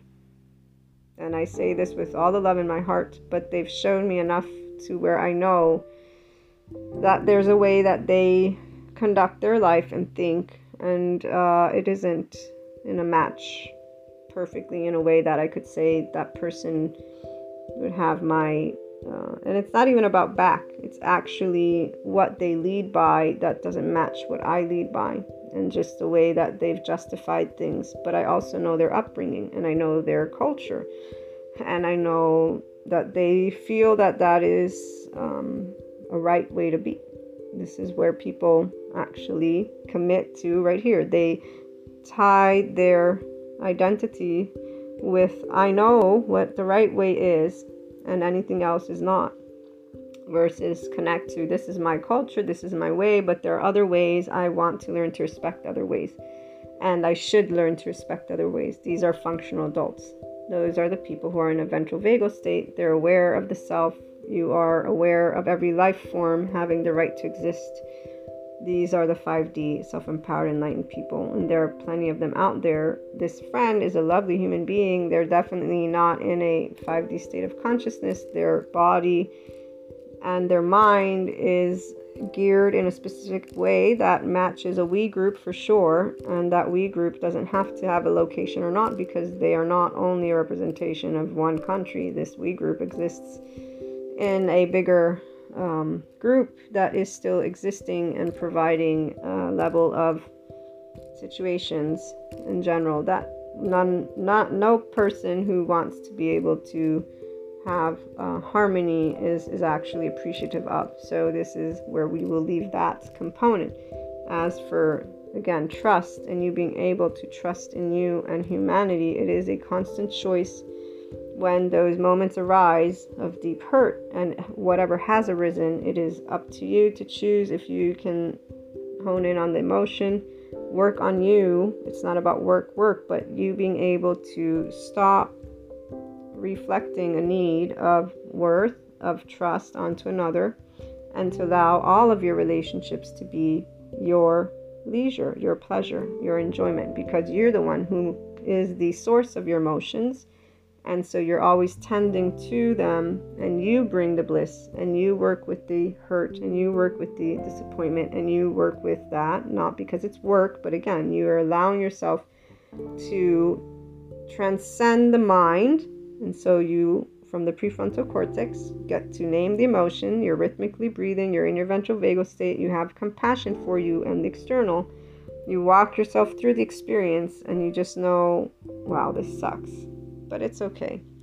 When it comes down to loved ones, when it comes to strangers, it's very much easy, because you're like, well, humanity, we have a lot of different things we're still learning about. Let me see, where can I invest that time and that energy to make a difference in a loving way for humanity as a whole. And so you're able to put your personality to the side and actually see where you can fill that gap, and to give our society a message that is more loving, a message that is of a 5D state of consciousness with that enlightenment. You're always building trust, because you're allowing yourself to know that this word, again, involves a lot of different needs. But what we want to do is allow humanity to know that we cannot be in a complete state of trust as long as we have people who have hurt.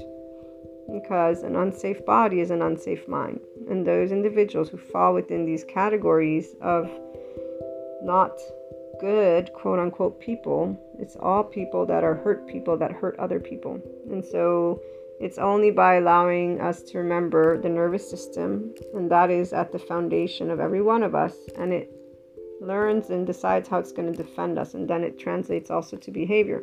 So our default network, to close off this episode, especially for new listeners, is established by the 10-12 month self of us. That default network will start to show itself with our relationships with children by 7 years old, so with our interactions. Before we get to 7, we're only in our theta brainwave state. By 7, we also engage in further. So the theta is our subconscious. You store trauma until the age of 7 or 8. Your body or mind, will begin to be able and think logically. I think it was the age of 6, by that article by that psychologist. It was on Psychology Today. So after 6 is when magical thinking ceases, and this is where you recognize, like, if there's pretend, you know what pretend is. Before that, you don't. Our nervous system doesn't like the lack of predictability, and the first response when the ego self feels threatened of your nervous system is societal engagement. You look outside of you. You have an attachment defensive state. Furthermore, that negativity bias of the mind is not because you want to be negative. It's because, again, your nervous system will always try to defend you. So as an infant and child, you begin thinking. Wherever you don't get answers, you have narratives of your own. Because there's fear, and that is where that stays. So you will be finding ways to answer questions on your own if you're not given explanations. And sometimes parents don't actually give us the actual explanation. They give us a story. That story sometimes can be a story that is beneficial to us believing in humanity. Other times, not so much. And there is no perfect way to parent, okay? Because you are already engaging with that parent, with that caregiver, with your environment. So your default network, again, established by the 10-12 month self of you, begins to show off, quote unquote, in your engagements with children by 7. Your own patterns are there, having been learned to defend you, to help you to have the least amount of pain possible. Pain is anything that the body was overwhelmed with, emotionally speaking. That's what became trauma. Secure attachment, people have trauma. So that's where you exist, others exist, everybody has a right. But every human being holds trauma. So you cannot essentially trust simply because, as long as a person is not centered within themselves, which most people are not, because they are looking outside each other for needs, and they are having that go on.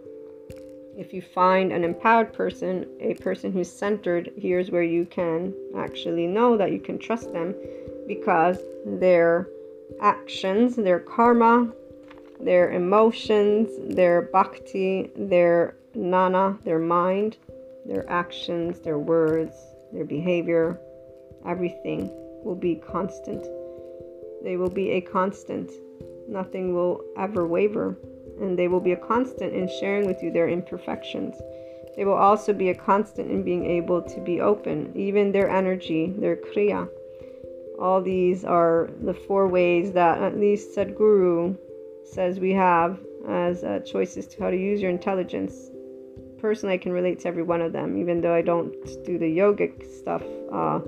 This is where you guys know, because you hear about the inner growth mindset, and that infinite higher human consciousness is done in the unique way that we talk about with the ego self, with the mind, and being able to walk yourself through this is all in your hands, because it's your body and mind, and the heart is yours too. But it's the emotional, the compulsive, that part, the adaptive child that you're wanting to get an immediate awareness of. And this begins with knowing that trust with loved ones. Every one of us has had the, wow, I can't trust. That's the first place. And then whatever you did following that depends on you. But you can get to your centeredness, and you can be one of those people that others can look to and consistently turn to, because your actions, words, your emotions, everything, your energy is in favor of the expansion of you as well as of everybody else in the way they are. People that are not in this 5D state of consciousness and or in the awareness, so they are need-based. I deal with them all the time. I have a handful of empowered people. And when I say deal, I shouldn't say deal, but it's very obvious to my body who these people are and what they want. And this is where you guys will also get to practice something new as you gain a constant 5D state of consciousness with enlightenment, is the ability to neutralize the thoughts that arise as soon as you feel the limits that the other person is in their own body. And that's simply because that way you can be of more support. And really because, again, you are the one who dictates, if you will, who creates and who directs the emotions.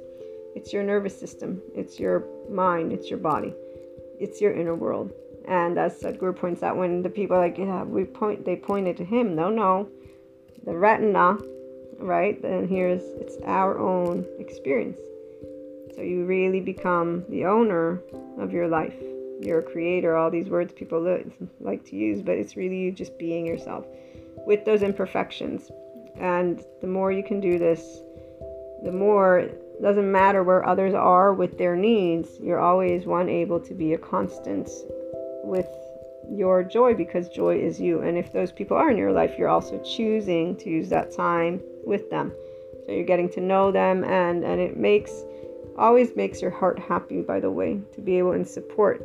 Sometimes it doesn't make your heart happy to feel that a person is, so for example, when other people are crapping on other people, that doesn't make me happy, because my ears have to listen to a human being judging another human being, and they have no compassion, and they don't know what that human being is going through. And to be of support, I need to share love with that person, and I can't speak like, dude, why are you crapping on this person?